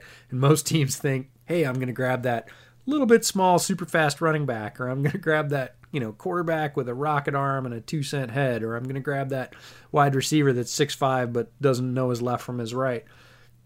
Not Kevin Colbert, right? He's going to grab the big, solid rock in the middle that happens to run a lot faster than most big, solid rocks in the middle do. But he believes, I would bet folding money that they strongly believe that they can take what Carlos Davis has and turn him into a Steelers interior defensive lineman. I bet they're very confident in that. And I wouldn't bet against him at this point because, again, maybe the second or third best position in their sort of draft conversion arsenal is that, DT. And Cam Hayward, Stephon Tuitt. I mean, they got a ton of them. Right. And they have for a long time. That has been a hallmark of their program. So if I could say Carlos Davis could go anywhere with his sort of limited, the limits that you placed on him, which I think are pretty accurate, and succeed, Pittsburgh would be in the top 5 for sure. So great landing spot for him, even though it's a 7th-round pick. If he works out, they get another one of those to sort of refill the interior defensive line. If he doesn't, he was a 7th-round pick. Yeah, we're not talking about any sort of risky investment here, but potentially huge payoff. So overall, again, the Minka pick, we're just going to call it a pick, was phenomenal. Love Chase Claypool. Totally see the fit for Alex Highsmith. A little bit split on McFarland, but I think we can both see at least what their intent was. I didn't watch Dodson, but you did, and you love that pick, so I'll take your word for it. Because again, you've watched a lot more of these guys than I have. Brooks, again, we could see the fit. Worst case scenario, special teams demon, and Carlos Davis, that classic, late day 3 upside pick. Very, very solid class, a very Steelers-ish class, and one that I think, assuming Big Ben comes back healthy next year, will put them firmly in competition with Baltimore for the AFC North crown. So again, love what they did. Now, I do want to say that today's show, guys, we have a sponsor. It's our first ever sponsor. Woo-hoo! You guys made it somehow. We got 100,000 downloads in the first 7 weeks of this show. That is unbelievable. And so to kind of pay that off and all your support, we managed to land our first sponsor on the show, and that's the fine folks at Mack Weldon, makers of the most comfortable underwear, socks, shirts, undershirts, hoodies, and sweatpants, and more that you will ever wear. Not only does Mack Weldon's underwear, socks, and shirts look good, they perform well too. It's good for working out, going out on dates, just everyday life. They perform how you want them to perform, and they want you to be comfortable too. So if you don't like your first pair of underwear, you can keep it, and they will still refund you, no questions asked. And to show that Mack Weldon really does value its loyal customers, they've created the Weldon Blue Loyalty Program. And here's how that works. You create an account, which is totally free. Level 1, you place an order for any amount, doesn't even matter, and you will never pay for shipping ever again. Level 2, once you eventually purchase $200 worth of products from Mack Weldon over whatever period of time you want, not only will you continue to receive that free shipping, but you'll also start saving 20% on every order you make for the next year. And that also grants you access to new products before they're released to anyone else, as well as free gifts added to all of your future orders. I've personally already gone over that $200 mark myself, so I get the benefit of that. Luckily for me, I got the Ace hoodie, I got the Ace half zip, and 2 pairs of the Stratus active shorts because I kind of wanted something that was a little bit shorter than my basketball shorts and a little bit more flexible than my other workout shorts for when I'm doing kicks on the heavy bag in my garage. Anybody that does any sort of Muay Thai knows what I'm talking about. You really don't want any restrictive shorts, so I got those just for that. And EJ, I know that you got a bunch of stuff yourself. What did you get from them? Yeah, I got a ton of stuff, but I don't have that, 85-degree weather typically that you do, so not as many shorts. But look, they're known for their underwear, so I figured I'd try a couple of different kinds. I got their boxer briefs, which have an 8-inch inseam, and I got their silver boxer brief as well, which is a little bit looser fit. Got a couple of different shirts for them. A warm knit waffle Henley, because look, up here in the Northwest, I'm going to wear the heck out of that thing through probably 6 seasons. Our summer's only about 2.5 months long. I got a couple of t-shirts because they looked extremely soft. I got a long sleeve and a short sleeve version. Then I got a pair of socks too because, look, it is getting warm up here. Long socks are not the thing when it's warm, and I got one of their air knit high ankle socks. I'm excited to try them because I'll wear the heck out of those all summer long. And just because, I don't know, might have to look good on the podcast eventually if we start doing video, which a bunch of users requested. Got one of their silver knit polos. Always can use a good new polo shirt kind of things that usually when you wash them, they start looking not so fresh. So a great new fresh polo is awesome. And yeah, I'm already over the $200 mark as well. So free shipping coming my way. Pretty excited about it.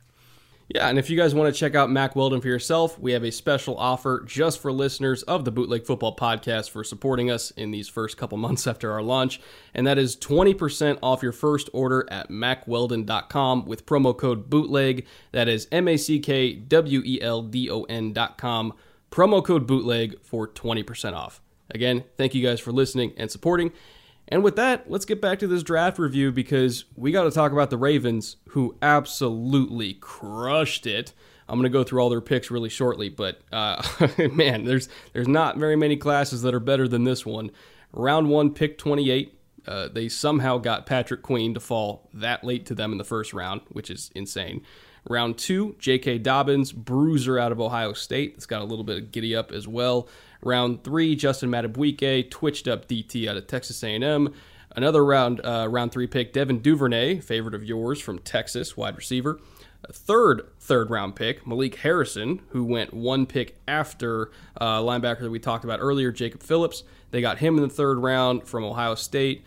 And then, wow, they had 4 third-round picks. I'm just seeing that now. Pick 106. This is the Ravens gaming the system for compensatory picks. There is none better than them, and they milked it this year. We're gonna see dividends of this, as we always do from the Ravens. Yeah, they got Phillips, the tackle out of Mississippi State. I had no idea they had 4 third-round picks. That's insane. And then round 4, they got Ben Bredesen, who's a favorite of ours from Michigan. Round 5, Broderick Washington Jr., the defensive tackle out of Texas Tech, who I personally did not get around to watching. You might have got to him when you were kind of crushing on defensive tackles a couple weeks before the draft. Round 6, they got from the Vikings via the Bills. They got James Prochet, who was a really excellent kind of slot receiver type that we saw down in Mobile. Round 7, again from the Vikings via Miami. They got Geno Stone, 7th round pick for safety out of Iowa, who I watched. Ironically, when I saw the corner that Denver took in the 3rd round, that I still cannot pronounce his name. Hemudia. I just call him Michael because I screw it up every single time. He flashed for me when I was watching Geno Stone, ironically enough. I wasn't super shocked that Stone went in the 7th round, but still, for a 7th round pick, pretty good value. So let's kind of go through this one by one because they had a very large class and a loaded class at that. Patrick Queen going 1 pick after Brooks to Seattle, I think, was one of the big topics of the first round of his fall for no real reason. And then, of course, going to Baltimore, one of the teams that I think never expected to get him, and somewhere that I think he's going to play for 10 years and be a multiple-time All-Pro. Yeah, the Ravens have a thing, right? The Ravens are one of these teams that, and they've been this way since Ozzie was there. Eric DaCosta is sort of keeping the family business going strong in Baltimore, and that is drafting well. And so, as I said earlier, they sort of game the compensatory pick system really, really well. They end up with a lot of mid-round picks because of it, because they're able to draft well, let talent go, and replace it. But the other thing they do, well, there's 2 other things they do, I guess, in combination that make them so dangerous. They always just pick football players, and that sounds stupid. Yep. EJ, it's the NFL draft. Of course they pick football players. Yeah, but it's guys who are good at football. Right? They don't pick projects. They don't pick physical marvels. They pick ball players. They pick guys that already know how to do it that they can make even better. They do it year after year after year. And the way they do it is they wait. They are so patient. They're like big cat hunters, right? They just sit in the bushes all day and they're like, I'll just wait till it comes close. And then they nab it. And they did the same thing with Queen. They did great work with Dobbins. Duvernay was there for him. Again, these are all gamers that when the lights come on, these guys play big. You said Dobbins was a bruiser. That's true. He's built like that, but he's got some juice. Watch the game against Clemson, man. He's got a bunch of long runs. Yeah, he ripped off a couple huge ones against Clemson. He's got a bunch of long runs, and that's not the only game he did it in. And that's against a top-ranked SEC very fast defense, right? That had Simmons and Muse who runs and 4-3. all those guys in the back. And he outran all those guys. So he's got more juice than you think. And he's a perfect fit for the Ravens. If you're looking at the top 4 backs who were sort of closely grouped together, but definitely had different styles. Dobbins was the Ravens one, right? And of course, Dobbins ends up on the Ravens because that's what always happens. So they know what they want. They give football players. They've got a lot of picks to start with because of their mastery of the compensatory pick system. And then they just wait. And if you look at their draft class, every year when they're done, you go, damn it. We got Queen and Dobbins and Madubuike and Duvernay and Harrison with their top 5 picks. Right? Not to mention, we'll talk about some of the guys down low, but like just with their top 5, like those are all good guys, right? I've talked about all those guys. Yeah, that's the Ravens every year, and they did it again this year. So Queen and Brooks are always going to be linked, kind of maybe unfortunately for Brooks. Look, I think Brooks is a good player for Seattle. He definitely got picked high. We heard that another team in this division was actually looking at picking him in a very similar spot. Right? They picked a bunch of other linebackers. That's a pretty interesting thing to come out on a team site. Not often you actually hear that on a team site, but they actually said it. So, Brooks's profile maybe a little bit elevated. Was he better than Patrick Queen in my eyes? Nope. Not going to say that. Patrick Queen was one of my top inside linebackers in this draft. Depending on how you count Isaiah Simmons, he was the top linebacker in the draft. And the fact that he goes to a place like the Ravens where they're going to absolutely be able to utilize his gifts and have him sort of match wits against other foes in this division that have plenty of speed. We talked about the Browns roster. It's loaded. Obviously, he's going to be facing off against a bunch of wide receivers from Pittsburgh. Linebacker, wide receiver. Yeah, that happens a lot these days in the NFL. Queen is equipped to handle that, and the Ravens know it, and they got him. And boy, that's just a great fit. The Ravens had some very unique problems to deal with going into this draft, and they were named Joe Mixon and Austin Hooper. The two guys that are notorious for absolutely slicing and dicing linebackers that can't keep up in space. Mixon, I think, is one of the best do-it-all backs, if not the best do-it-all back in the league. You could argue Christian McCaffrey or Alvin Kamara, but you look at what Mixon has had to deal with in front of him and around him. And he's been incredibly impressive to me. I think if you give him a really good offensive line, man, he's going to put up special numbers. He's a phenomenal running back.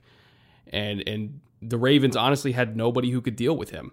I think now that Cincinnati has way upgraded their offense. I mean, we'll get to them in a second, but Mixon's going to be an even bigger problem than ever. And so you need a guy like Queen who can cover him in space, who can run him down on the edges, who when Mixon, when he kind of does that Le'Veon Bell type stop and read and try to bait you into one gap so he can dart in the other, you need a guy who's patient enough that can sit there and just kind of play the waiting game and look, wherever you go, I'm going to go, buddy. So pick a hole and let's tango. Like that's Patrick Queen. He's that kind of patient and explosive and fluid, and he's a perfect anti-Joe Mixon, I'll say. And the same thing for Hooper. Again, with that system in Cleveland, it's a lot of bootlegs. You need an instinctive linebacker that can process, and kind of read the ball, see when it's a fake, and then kind of just slam on the brakes and turn and explode and cover the tight ends that are working back the other way. This division attacks linebackers like very few others do in the NFL, and you need a guy that can compete. And I think Patrick Queen is the perfect linebacker for this division. And then you come back and you get J.K. Dobbins, like you mentioned in the second round, who I think in this specific Ravens run game where we attack the edges with Lamar and we bang inside the tackles with everyone else. That's why they had Gus Edwards. That's why they had Mark Ingram. We need bruisers. But J.K. Dobbins, if he can bang in the middle and then just break one tackle, he's got the juice to pay it off, unlike Edwards and unlike Ingram, who I think at his age is kind of slowing down in terms of long speed as well. Dobbins can break a tackle and pay it off with a touchdown, whereas the others might pay it off with a 30 or 40-yard run. So I think he's going to be an exceptional running back in that system.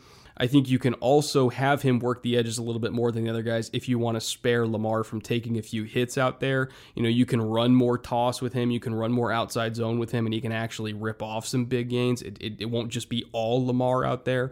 So he's a little bit more well-rounded than the other guys too. I don't know if he'll get the majority of touches as a rookie because, again, their backfield is loaded, but I think he is going to average the highest yards per carry out of all their running backs. I wouldn't be surprised if he averages 6.5, yards per carry, which is insane. And I think if you're a fantasy player out there, especially a dynasty player, draft J.K. Dobbins over pretty much every other rookie running back in this class because he's going to be hyper productive. Other than Clyde Edwards-Helaire and maybe Jonathan Taylor, there's no other rookie running back in this class that I want more than J.K. Dobbins. He's going to be phenomenal there.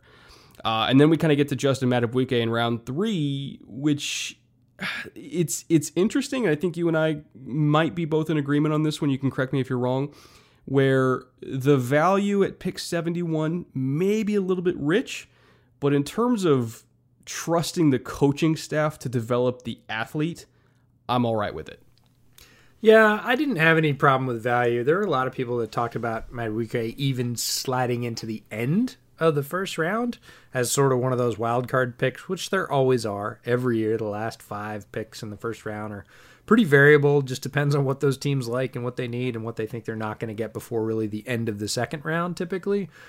So there was talk of him in that area. I really didn't put him as a value there, but I figured he was a very solid sort of mid to late second round player. So getting him in the third, I think it's fine. And again, he went to a place that is going to value the skills he has, and sort of maximize those gifts in their system. So I was fine with it value-wise. I was fine with it fit-wise. One thing about J.K. Dobbins that we didn't slide in there, Lamar's going to love him because he is one of the best pass-protecting running backs coming out of this class. And Ohio State has made a living on this. Zeke was another one. Zeke was tremendous, pro level at pass protection at Ohio State. And I mean pro ready day one. Like he didn't need a lot of anything. The running backs coach that got him was like, yeah, you're good. Okay, we'll check that box. Moving on. And J.K. Dobbins isn't quite as good, but he is better than just about anybody in this class at running back, and Lamar is going to love that. First time blitz comes, just unhinged, and it's J.K. Dobbins' responsibility. He's going to get enough of a piece of him that he's not going to hit Lamar, just pure and simple. And Lamar's going to look down and be like, thanks, bro. That was great. Can you keep that Especially up? When right? Devin Bush is coming through the A-gap, little Michigan man on Ohio State. Oh, there's going to be some nastiness to that one. Yeah, that'll be an antelope ram war there. But no, Dobbins' pass protection is noteworthy. Madubuike's fit's great. His attributes to sort of be that heavy end, penetrate occasionally. I think his ability to penetrate is a little overblown. It's not non-existent, but a lot of people are like, oh, he's a great pass rusher. I'm like, he's not. Can he rush the passer? He certainly can, and he made plays like that at Texas A&M.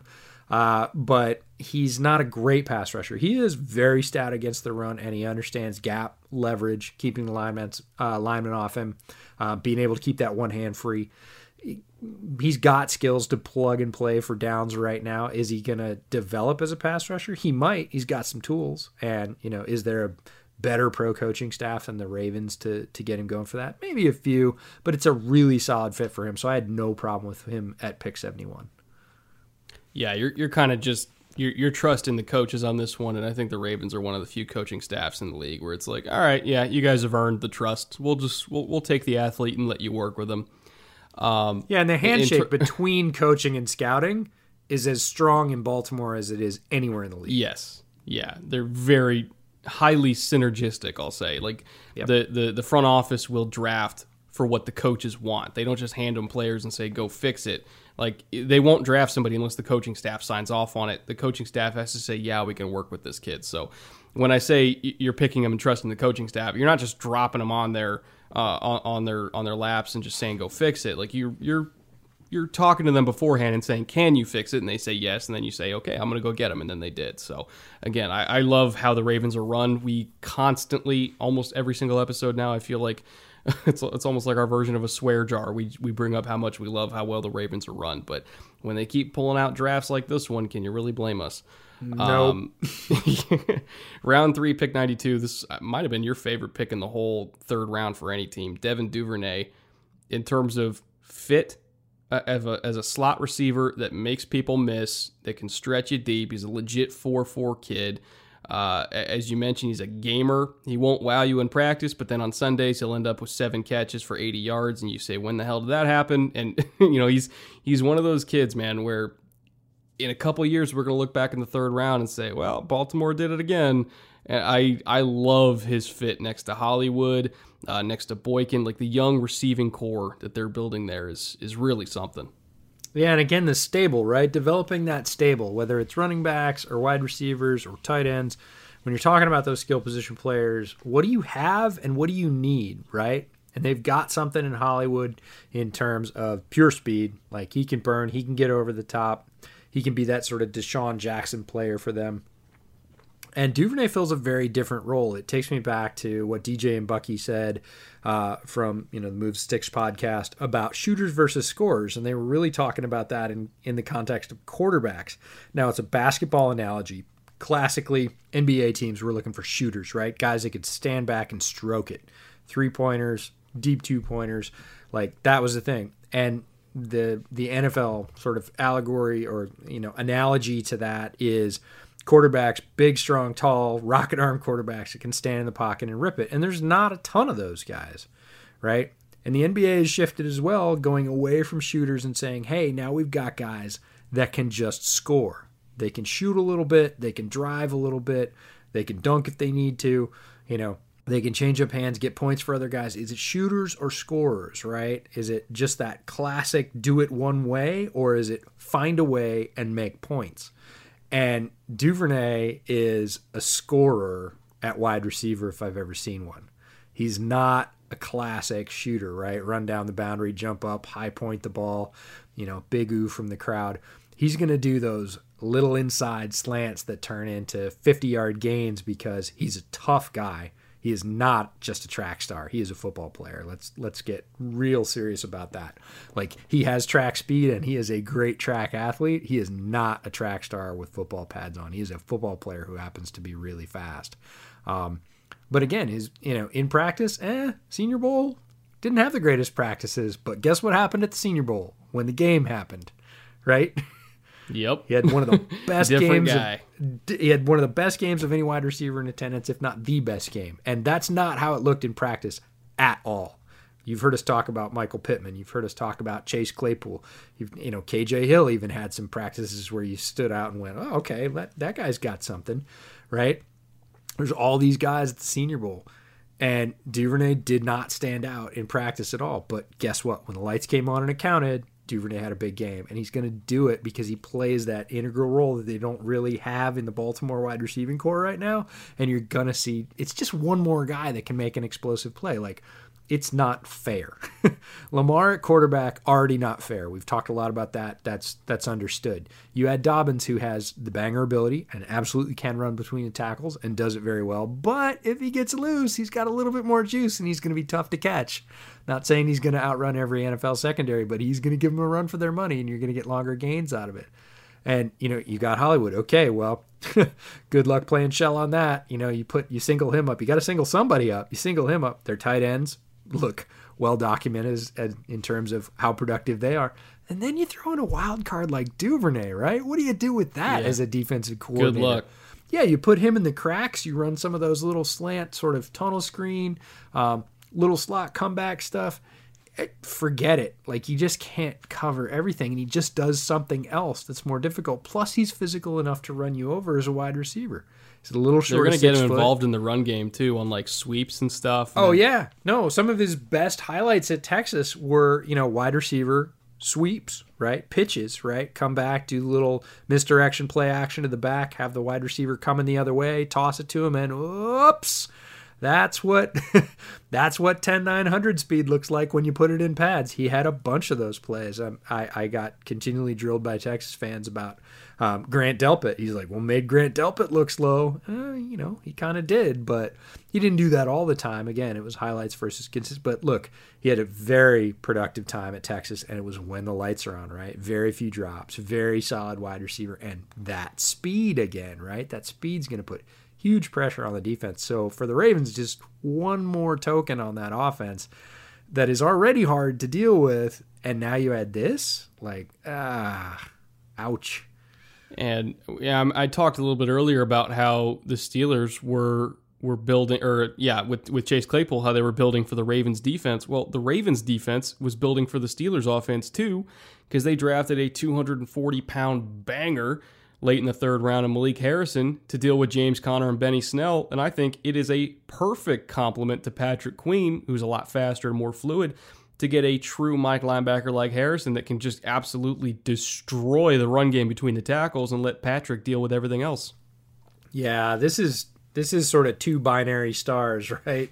This is Queen to do one thing and Harrison to do the other thing. They both do a bunch of things that cross over pretty well, but Harrison's a big dude. He is sizably bigger than Patrick Queen, and he brings it. There are big guys that play small and small guys that play big. Harrison's a big guy that plays big, right? He's up in the 240s, high 240s. He's well over 6 feet tall. He's a little sort of, I don't want to say high-waisted, but highly built. Like a lot of that mass is up top on him. He is not slight in the upper body at all. He's like Benardrick McKinney. Yep, except faster. I think faster in a straight line, and I like Benardrick McKinney. His limitation is lateral movement. That's why he went down in the third and not in the second or the first, because he is a big guy that can bang and does, like takes good angles, wraps, and he's one of those guys that you enjoy watching play linebacker because when he hits people, they go backwards, right? Yep. He erases people because he brings all that mass and he can strike. There is an underrated tenet to playing linebacking, or ability, or natural instinct. I don't know what you want to call it, but the ability to strike with force. And Harrison is one of those guys that the first time you see him crack the pads, you go, ooh, that guy can hit. Like, that guy can strike. He moved that guy, right? That's Harrison, and that's the perfect complement to Queen running around causing all kinds of havoc, super fast, a pretty good tackler in his own right, but is definitely going to keep up with the fleeter of foot offensive players that Baltimore faces. Harrison's not slow, especially not in a straight line. He can get to the edge, but man, when he hits, he brings it, and that is so Ravens, right? Yeah, and again, Queen's going to deal with everything that he can't. You know, we're not asking him to man up on Joe Mixon in space. That's Pat's job. We're not good thing too. Yeah, we're not asking him to man up on tight ends. That's either going to be Patrick's job or Chuck Clark, and he's not going to be covering in the slot. That's Tavon Young. Their secondary's loaded. Their pieces around him are loaded. He has one job, and that's stop Benny Snell, stop James Conner, stop Joe Mixon in between the tackles, stop Kareem Hunt in between the tackles, Chubb, all these amazing running backs in the division. Stop them on first down. Everybody else can handle third down. And I love that pick for them. Perfect fit. What did you make of Tyree Phillips as their fourth third-round pick? I think it might have been a compensatory pick because it was at 106. Yep. Which I think is compensatory. In terms of essentially getting a pick for free and then picking up a swing tackle who I don't imagine is going to start because they have Ronnie Stanley and they have Orlando Brown, one of the better tackle duos, if not the best tackle duo in the league. So he's not going to start, but what do you make of him as a swing tackle, potentially a jumbo tackle if they bring him out there? I think that's what he is. I didn't watch him extensively. I have seen him, and I think he is that third tackle. He's a big dude out of Mississippi State, and he fits that sort of, again, Ravens big dude model, right? There were people that really shied away from Orlando Brown, right? Because he ran so poorly famously, and they were like, nope, we'll take him. Look at his film. He doesn't often get moved. We're fine with that in our system. 36-inch arms. Don't mind if we do. That's right. And again, we talked about the Ravens being those sort of patient hunters, and they were the same on that pick. Tyree Phillips, I don't know that has that value for them, but again, there's sort of drop-offs and tiers in the tackle class, And if there were a place for him to go where, he doesn't have to start. He doesn't, I don't think, have that kind of talent right now. But he can sit behind 2 established starters and become that, we need you on the jumbo package for the goal line. Or, you're going to be the primary backup to Orlando Brown on that right side. I'm fine with it. I don't feel sort of one way or another about it. I know some people felt the value was a little inflated. Look, a lot of tackles went off the board early, and if you were going to get one, you had to go get one. They had other picks coming after that. They'd already had quite a few really good picks before that. Your draft class could be possibly made with your first 5 players. They did what they thought they had to do to get a player that they liked in their system. I'm certainly, again, given their track record with sort of those heavy offensive tackles, I'm not going to go against them on this one. Especially since most of their system, in terms of pass protection and everything like that, it's all play action. So it's very similar to in Cleveland with Nick Harris, where we're worried about him in pass protection. Like it's the same kind of thing. If it's all play action and they're not rushing off the edge because they have to play their run keys so much, he's going to be a lot more protected in that system than he would otherwise. And again, he's not even going to be starting. So he's got time to develop. Worst case scenario, I think they use him like the Steelers use Zach Banner, where he just comes in for that extra offensive tackle. And he's going to be a star on short yardage, I think, because again, he's 6'5", 330, just a hulking human being. And if he's not all the way there in pass protection yet, it doesn't really matter. Again, late 3rd round pick, compensatory pick that's not even going to start. I'm totally okay with it. Again, another guy who's not going to start, but the value on this one I think was better. Pick 143 in the 4th round, Ben Bredesen from Michigan, who again is another just absolute mauler. He's a Ravens kind of guard. We saw Yonder retire, so it's possible he can compete with Ben Powers for that starting role on the right-hand side. I don't know if he'll challenge Bozeman for the left, but I guess it's possible there too. Again, I'm not sure if he'll win either of these jobs outright as a rookie, but I think by maybe 2021, he can compete for it. At worst, he'll be a swing guard for them as a rookie, and a damn good one at that. But system fit-wise, in terms of power, blowing people off the ball on double teams, which he was very good at doing with Cesar Ruiz, I really like the fit there.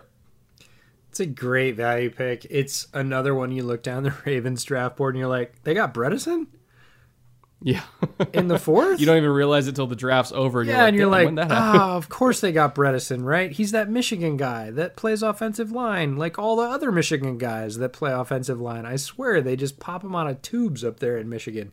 And, there's 3 teams in the Big Ten, and lots of teams in the Big Ten are going to argue with me, right, about this. But, they produce linemen, right? Iowa, we've seen a really good run of Iowa linemen recently.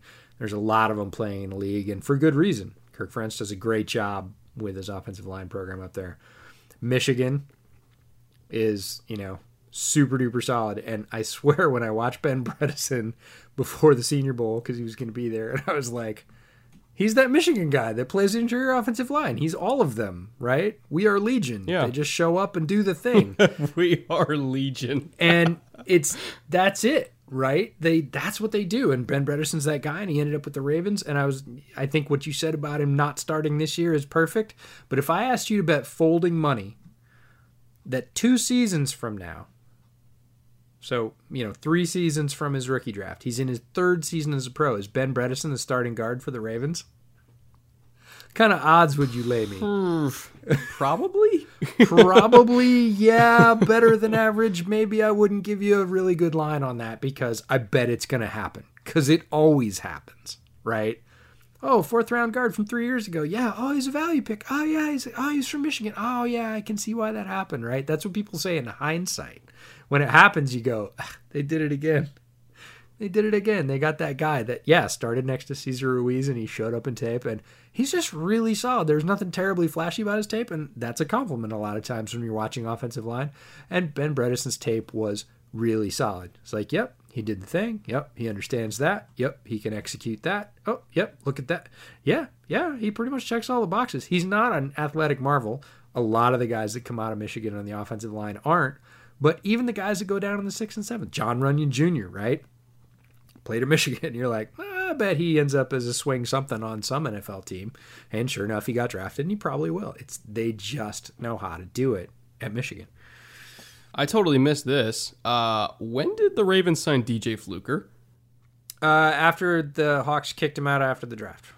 Damn. So, man. Okay. Well, then Fluker's probably going to start at right guard, I would imagine. Oh yeah, he's another super Ravens type. Like they just have feet, a million guards now. Sort of. Well, I mean, that's the thing is there's two ways that the Ravens get picks. One is by letting them go because they've got 3 more guys in the pipeline behind them. And they're just waiting for a spot to plug one of them in. It's like having shiny new toys all the time. And the other one is, oh, you had an injury to your starting guard like a week before the season? What do you want to give us? Oh, you want to toss us a 4th rounder for, take your pick. Reminds me of the droid salesman in Star Wars, right? Well, we got this one, we got this one, we got this one. This one does this, right? And they, give them away for a 4th or 5th round pick. And the next year, you're like, oh, they had 4 round 3 picks. They had 3 4th round picks. They had 2 5th round picks. Like, how did that happen? Oh, yeah, it was because they gave away that guard like 2 weeks before the season because they had 3 more right behind him. The Ravens know how to do it in terms of draft value. God, they it's funny because in the beginning of the offseason, guard was kind of like their biggest need when Yonder retired, and now they have more than they know what to do with. Yeah, it's amazing how that works out for them every freaking year. Yeah, God. It's people say better lucky than good. Well, the Ravens are lucky both. Because they're good. Yeah. Oh God, and we're not even done yet. No, round 5. We still got one player I really want to talk about. Broderick Washington Jr. I'm not going to do any kind of justice to. I saw him on Jordan Brooks' tape. Again, didn't stand out to me, but that doesn't mean that I didn't scout him very heavily. The Ravens staff, I'm sure, did. And again, am I going to bet against the Ravens on an interior defensive line pick? I'm probably not at this point. But I don't have a lot to say about Broderick Washington Jr. because he wasn't one of the guys I scouted. Cool, because neither do I. But well, there we go. I think we both have a lot to say about James Prochet. Yep, that's the guy. From round 6. Yeah, we got to see him at the Senior Bowl. A little bit undersized receiver out of SMU. People pretty much primarily say, oh, he's a slot guy because he's not super tall, and there were a lot of super tall guys in this draft. He's not super fast. There were a lot of super fast guys in this draft. But when you go back to his tape, they played him outside at SMU quite a bit. He got deep quite a bit, I would say, more than pure slot guys tend to. Now, it depends on the scheme. Some schemes send the slot guy deep regularly. Prochet got deep from both spots. Very crafty, very skillsy player, even if you're not going to say toolsy, if you're talking about height, weight, speed being tools, and his ability to cut and run routes and understand leverage and soft spots and zones. He's a very crafty player.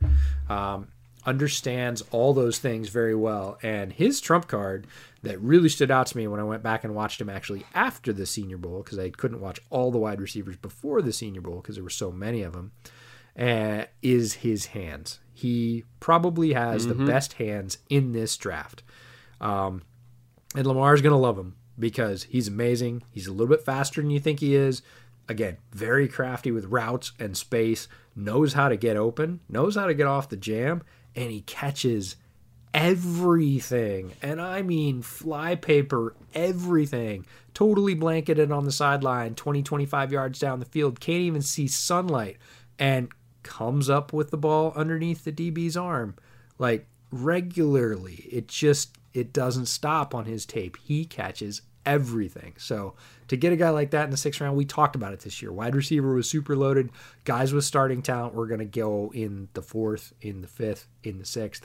And I could absolutely see Prochet probably not displacing any of the Ravens starters right now, but in their 4 wide receiver sets, getting a lot of looks. Because he's going to be on 3rd down. Guarantee that's it. Right, because Lamar is going to start looking to him being like, man, every time I toss up anything to him, man, he comes down with it, right? We end up with a 1st down. We move the chains. We stay on schedule, right? And that's what a guy like Prochet does. And then occasionally, they're going to run Hollywood short and Prochet deep. EJ, what are you talking about? Yep, it's going to happen. I guarantee you. Watch next year. Prochet's going to go deep. Hollywood's going to go short. They're going to double Hollywood because all that speed. They're going to let Prochet go because who? Some little guy from SMU? Touchdown. Damn it. Yeah, there's the deep post. It's gonna happen. He's good at it. He is a crafty receiver down the field, and even if he is not a climb the ladder and high point the ball, he comes up with it like hyper consistently. He is going to be a fan favorite as sort of that underdog, but he's really not. You really shouldn't look at him as an underdog because he's a very skilled wide receiver. Getting him in the sixth, 201 overall, robbery.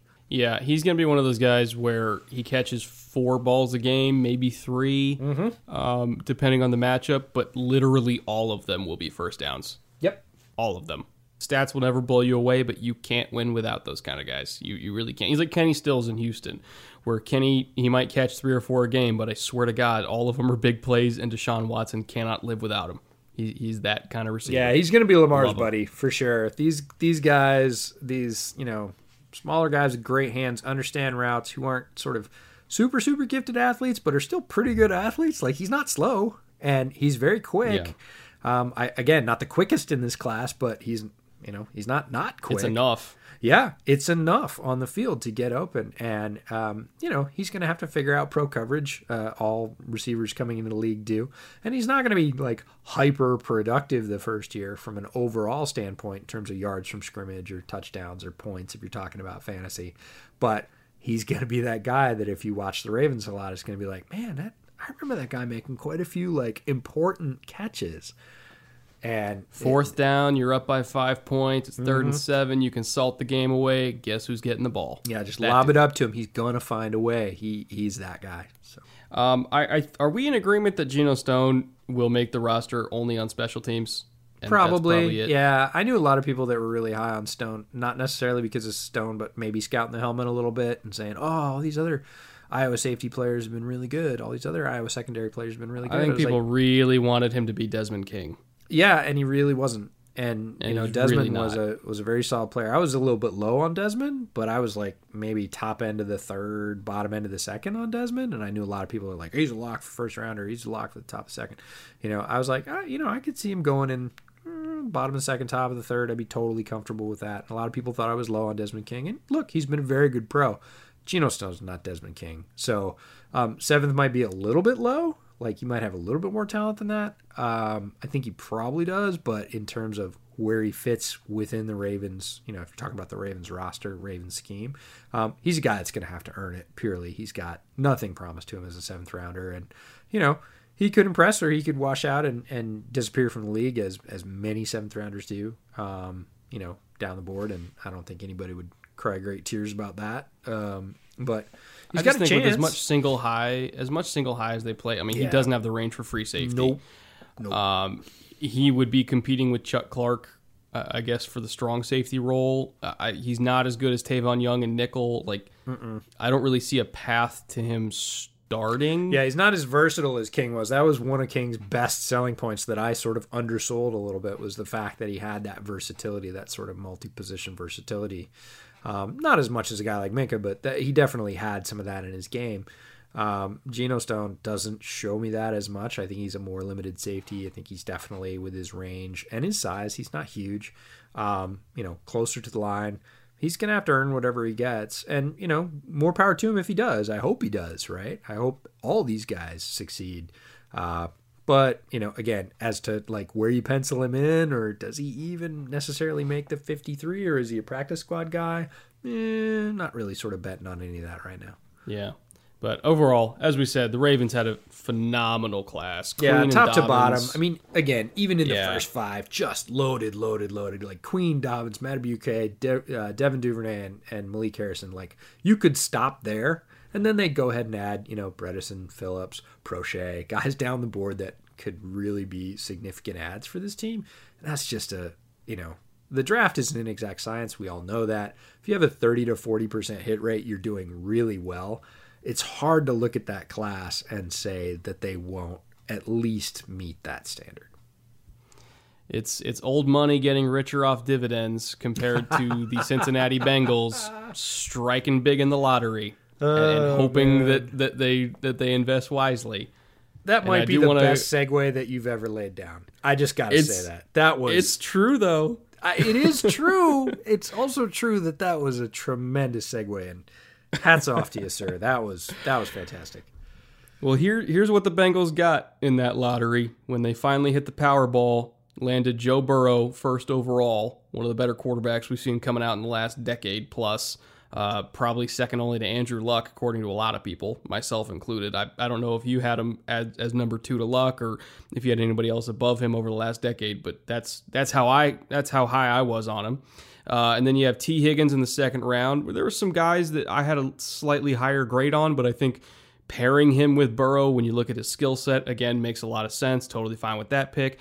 And I am going to kind of go a little bit out of order here because I want to group all of their young linebackers together. Logan Wilson in the third, Akeem Davis-Gaither in the fourth, and Marcus Bailey in the seventh. That is a starting linebacking core that's going to grow up together and play together for a very long time. Fifth round pick, Khaled Kareem, favorite of the show since forever. And then round 6, Hakeem Adeniji, offensive tackle out of Kansas. So they only had 7 players here, but all of them, or at least most of them, high impact players. We'll start with Burrow, and I do want to ask you, other than Andrew Luck, or even maybe not even Andrew Luck, did you have any grade on a quarterback higher than Joe Burrow since 2012?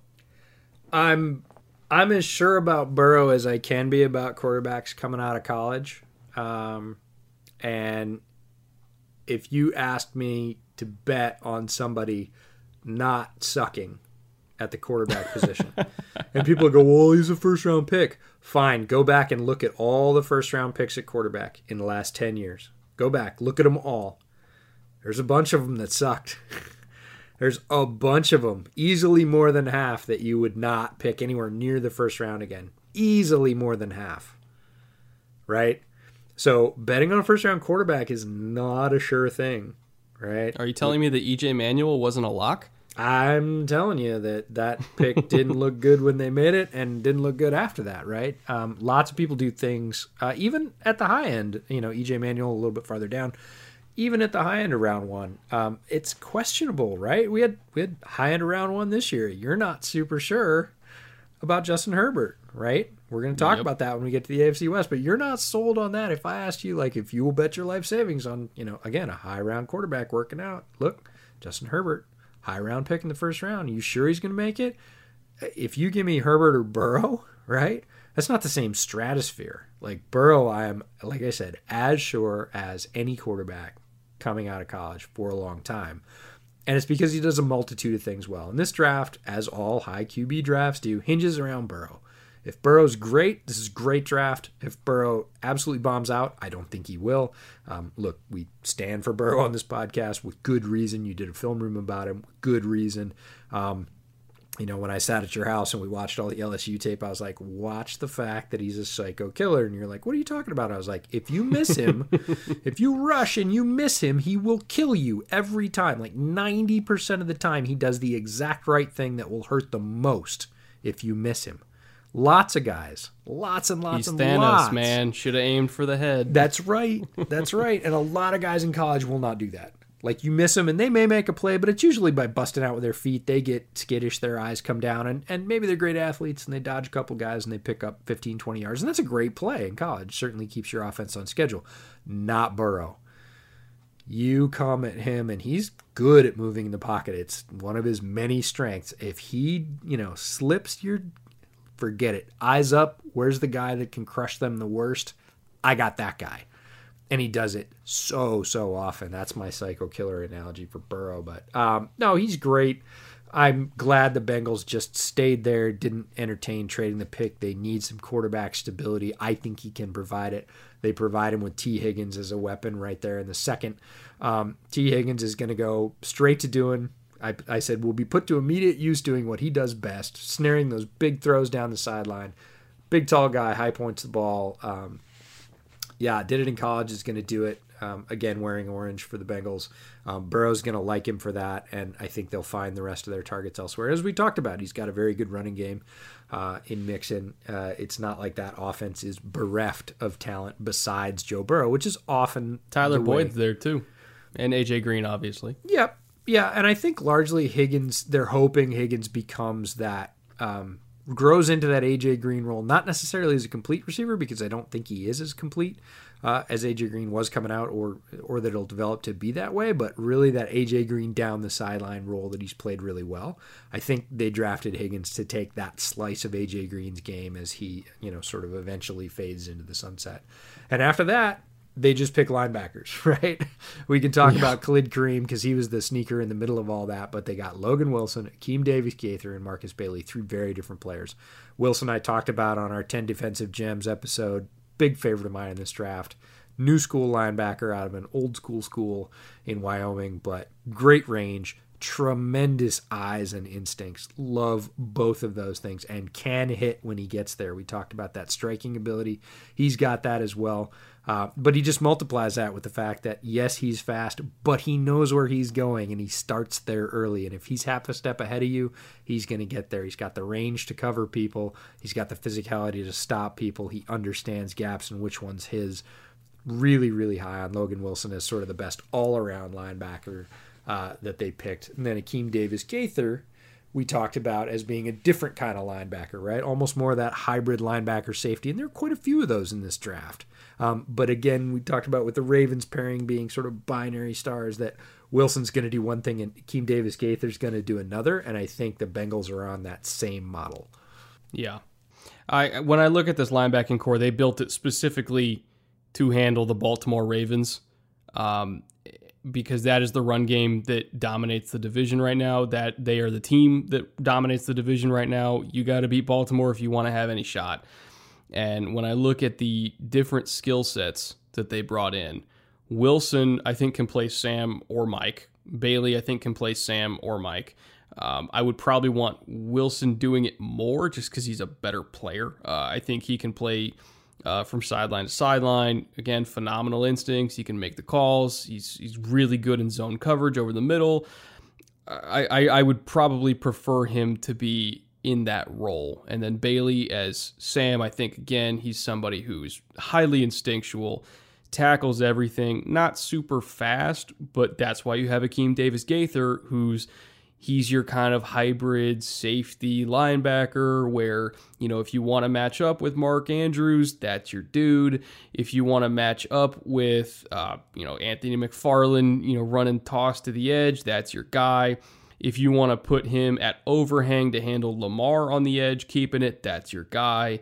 If you want to handle Kareem Hunt lined up in the slot, that's your guy. Or any of the tight ends that Cleveland has, that's your guy. Like, he is the eraser for all of these space and edge weapons in this division, while you have Wilson making all the calls, you have Bailey tackling everything, you have DJ Reader and Geno Atkins just soaking up blocks like no tomorrow and having Wilson and Bailey kind of play off that. You still have Carlos Dunlap, as old as he is, I think is still a good edge threat.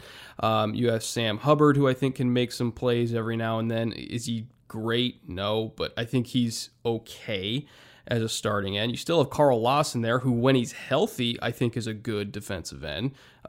Certainly one of the more efficient pass rushers on that team when he's healthy. And then they also drafted, I kind of want to fast forward a little bit because we are running quite long on the show. We're over 2 hours now, so I don't want to make people fall asleep. But we really loved the Khalid Kareem pick in the 5th round, too. We both thought he was going to go a lot earlier than that.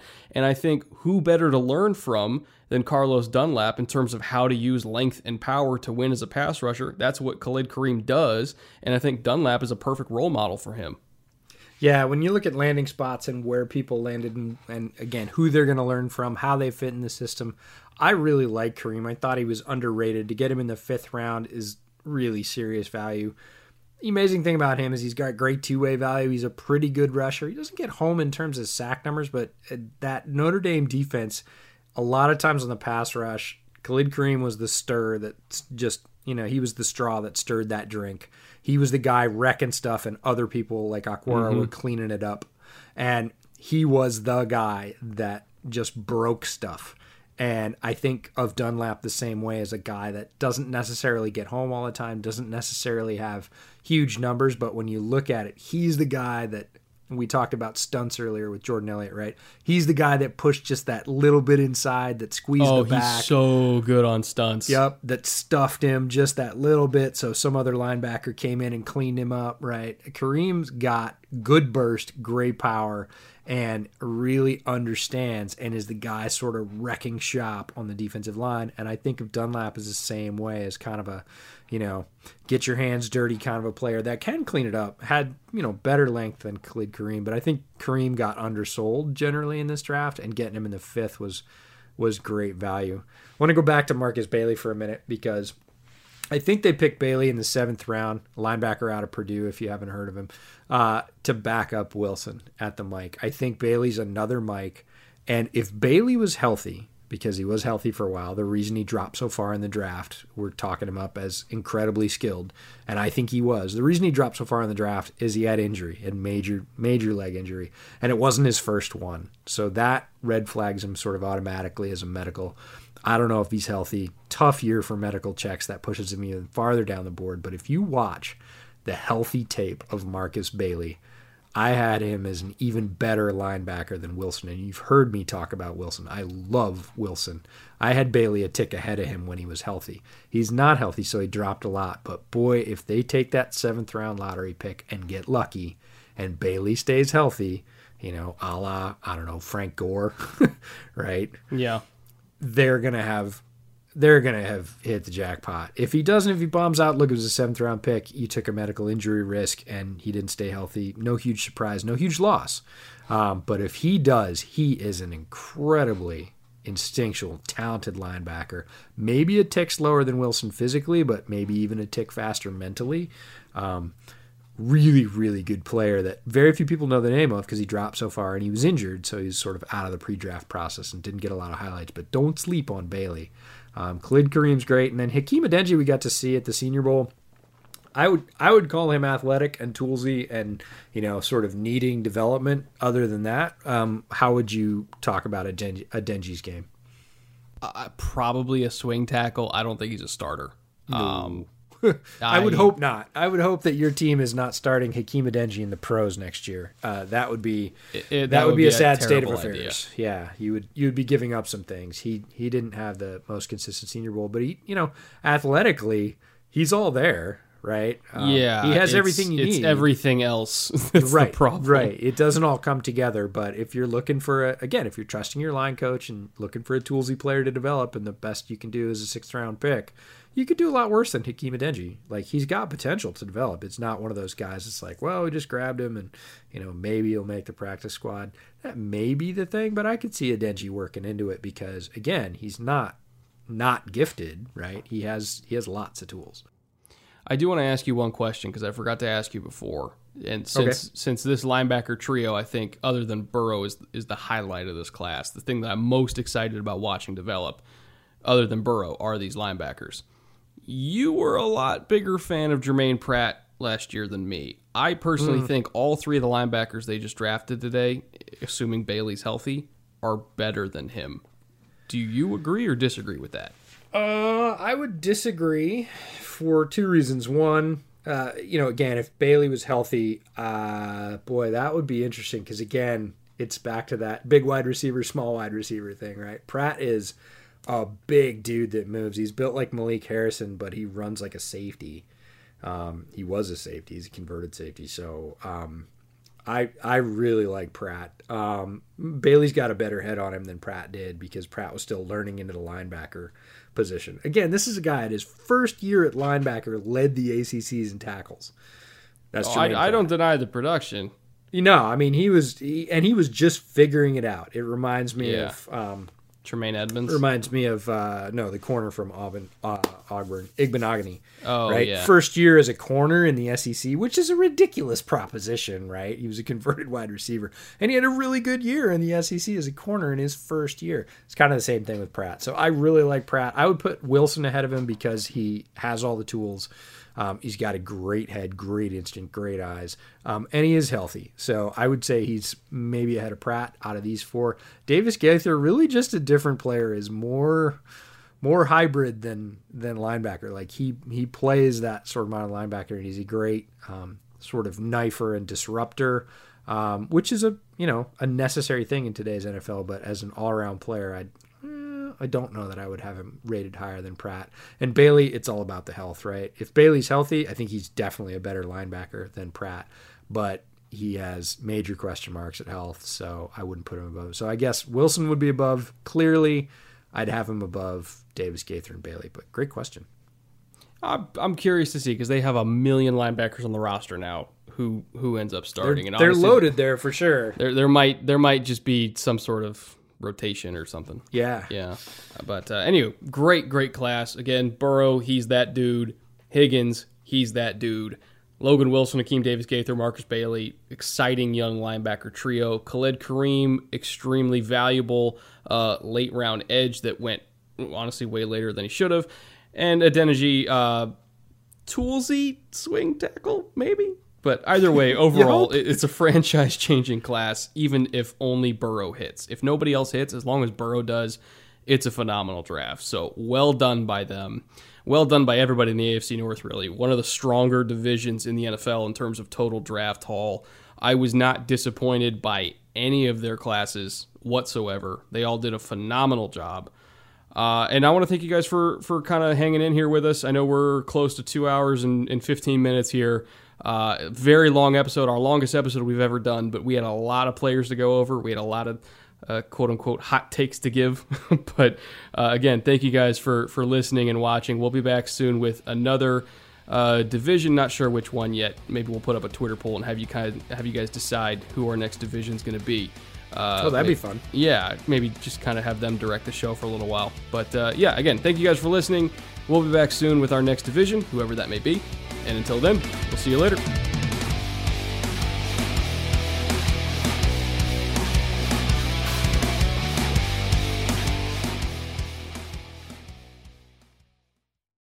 Save on Cox Internet when you add Cox Mobile and get fiber-powered internet at home and unbeatable 5G reliability on the go.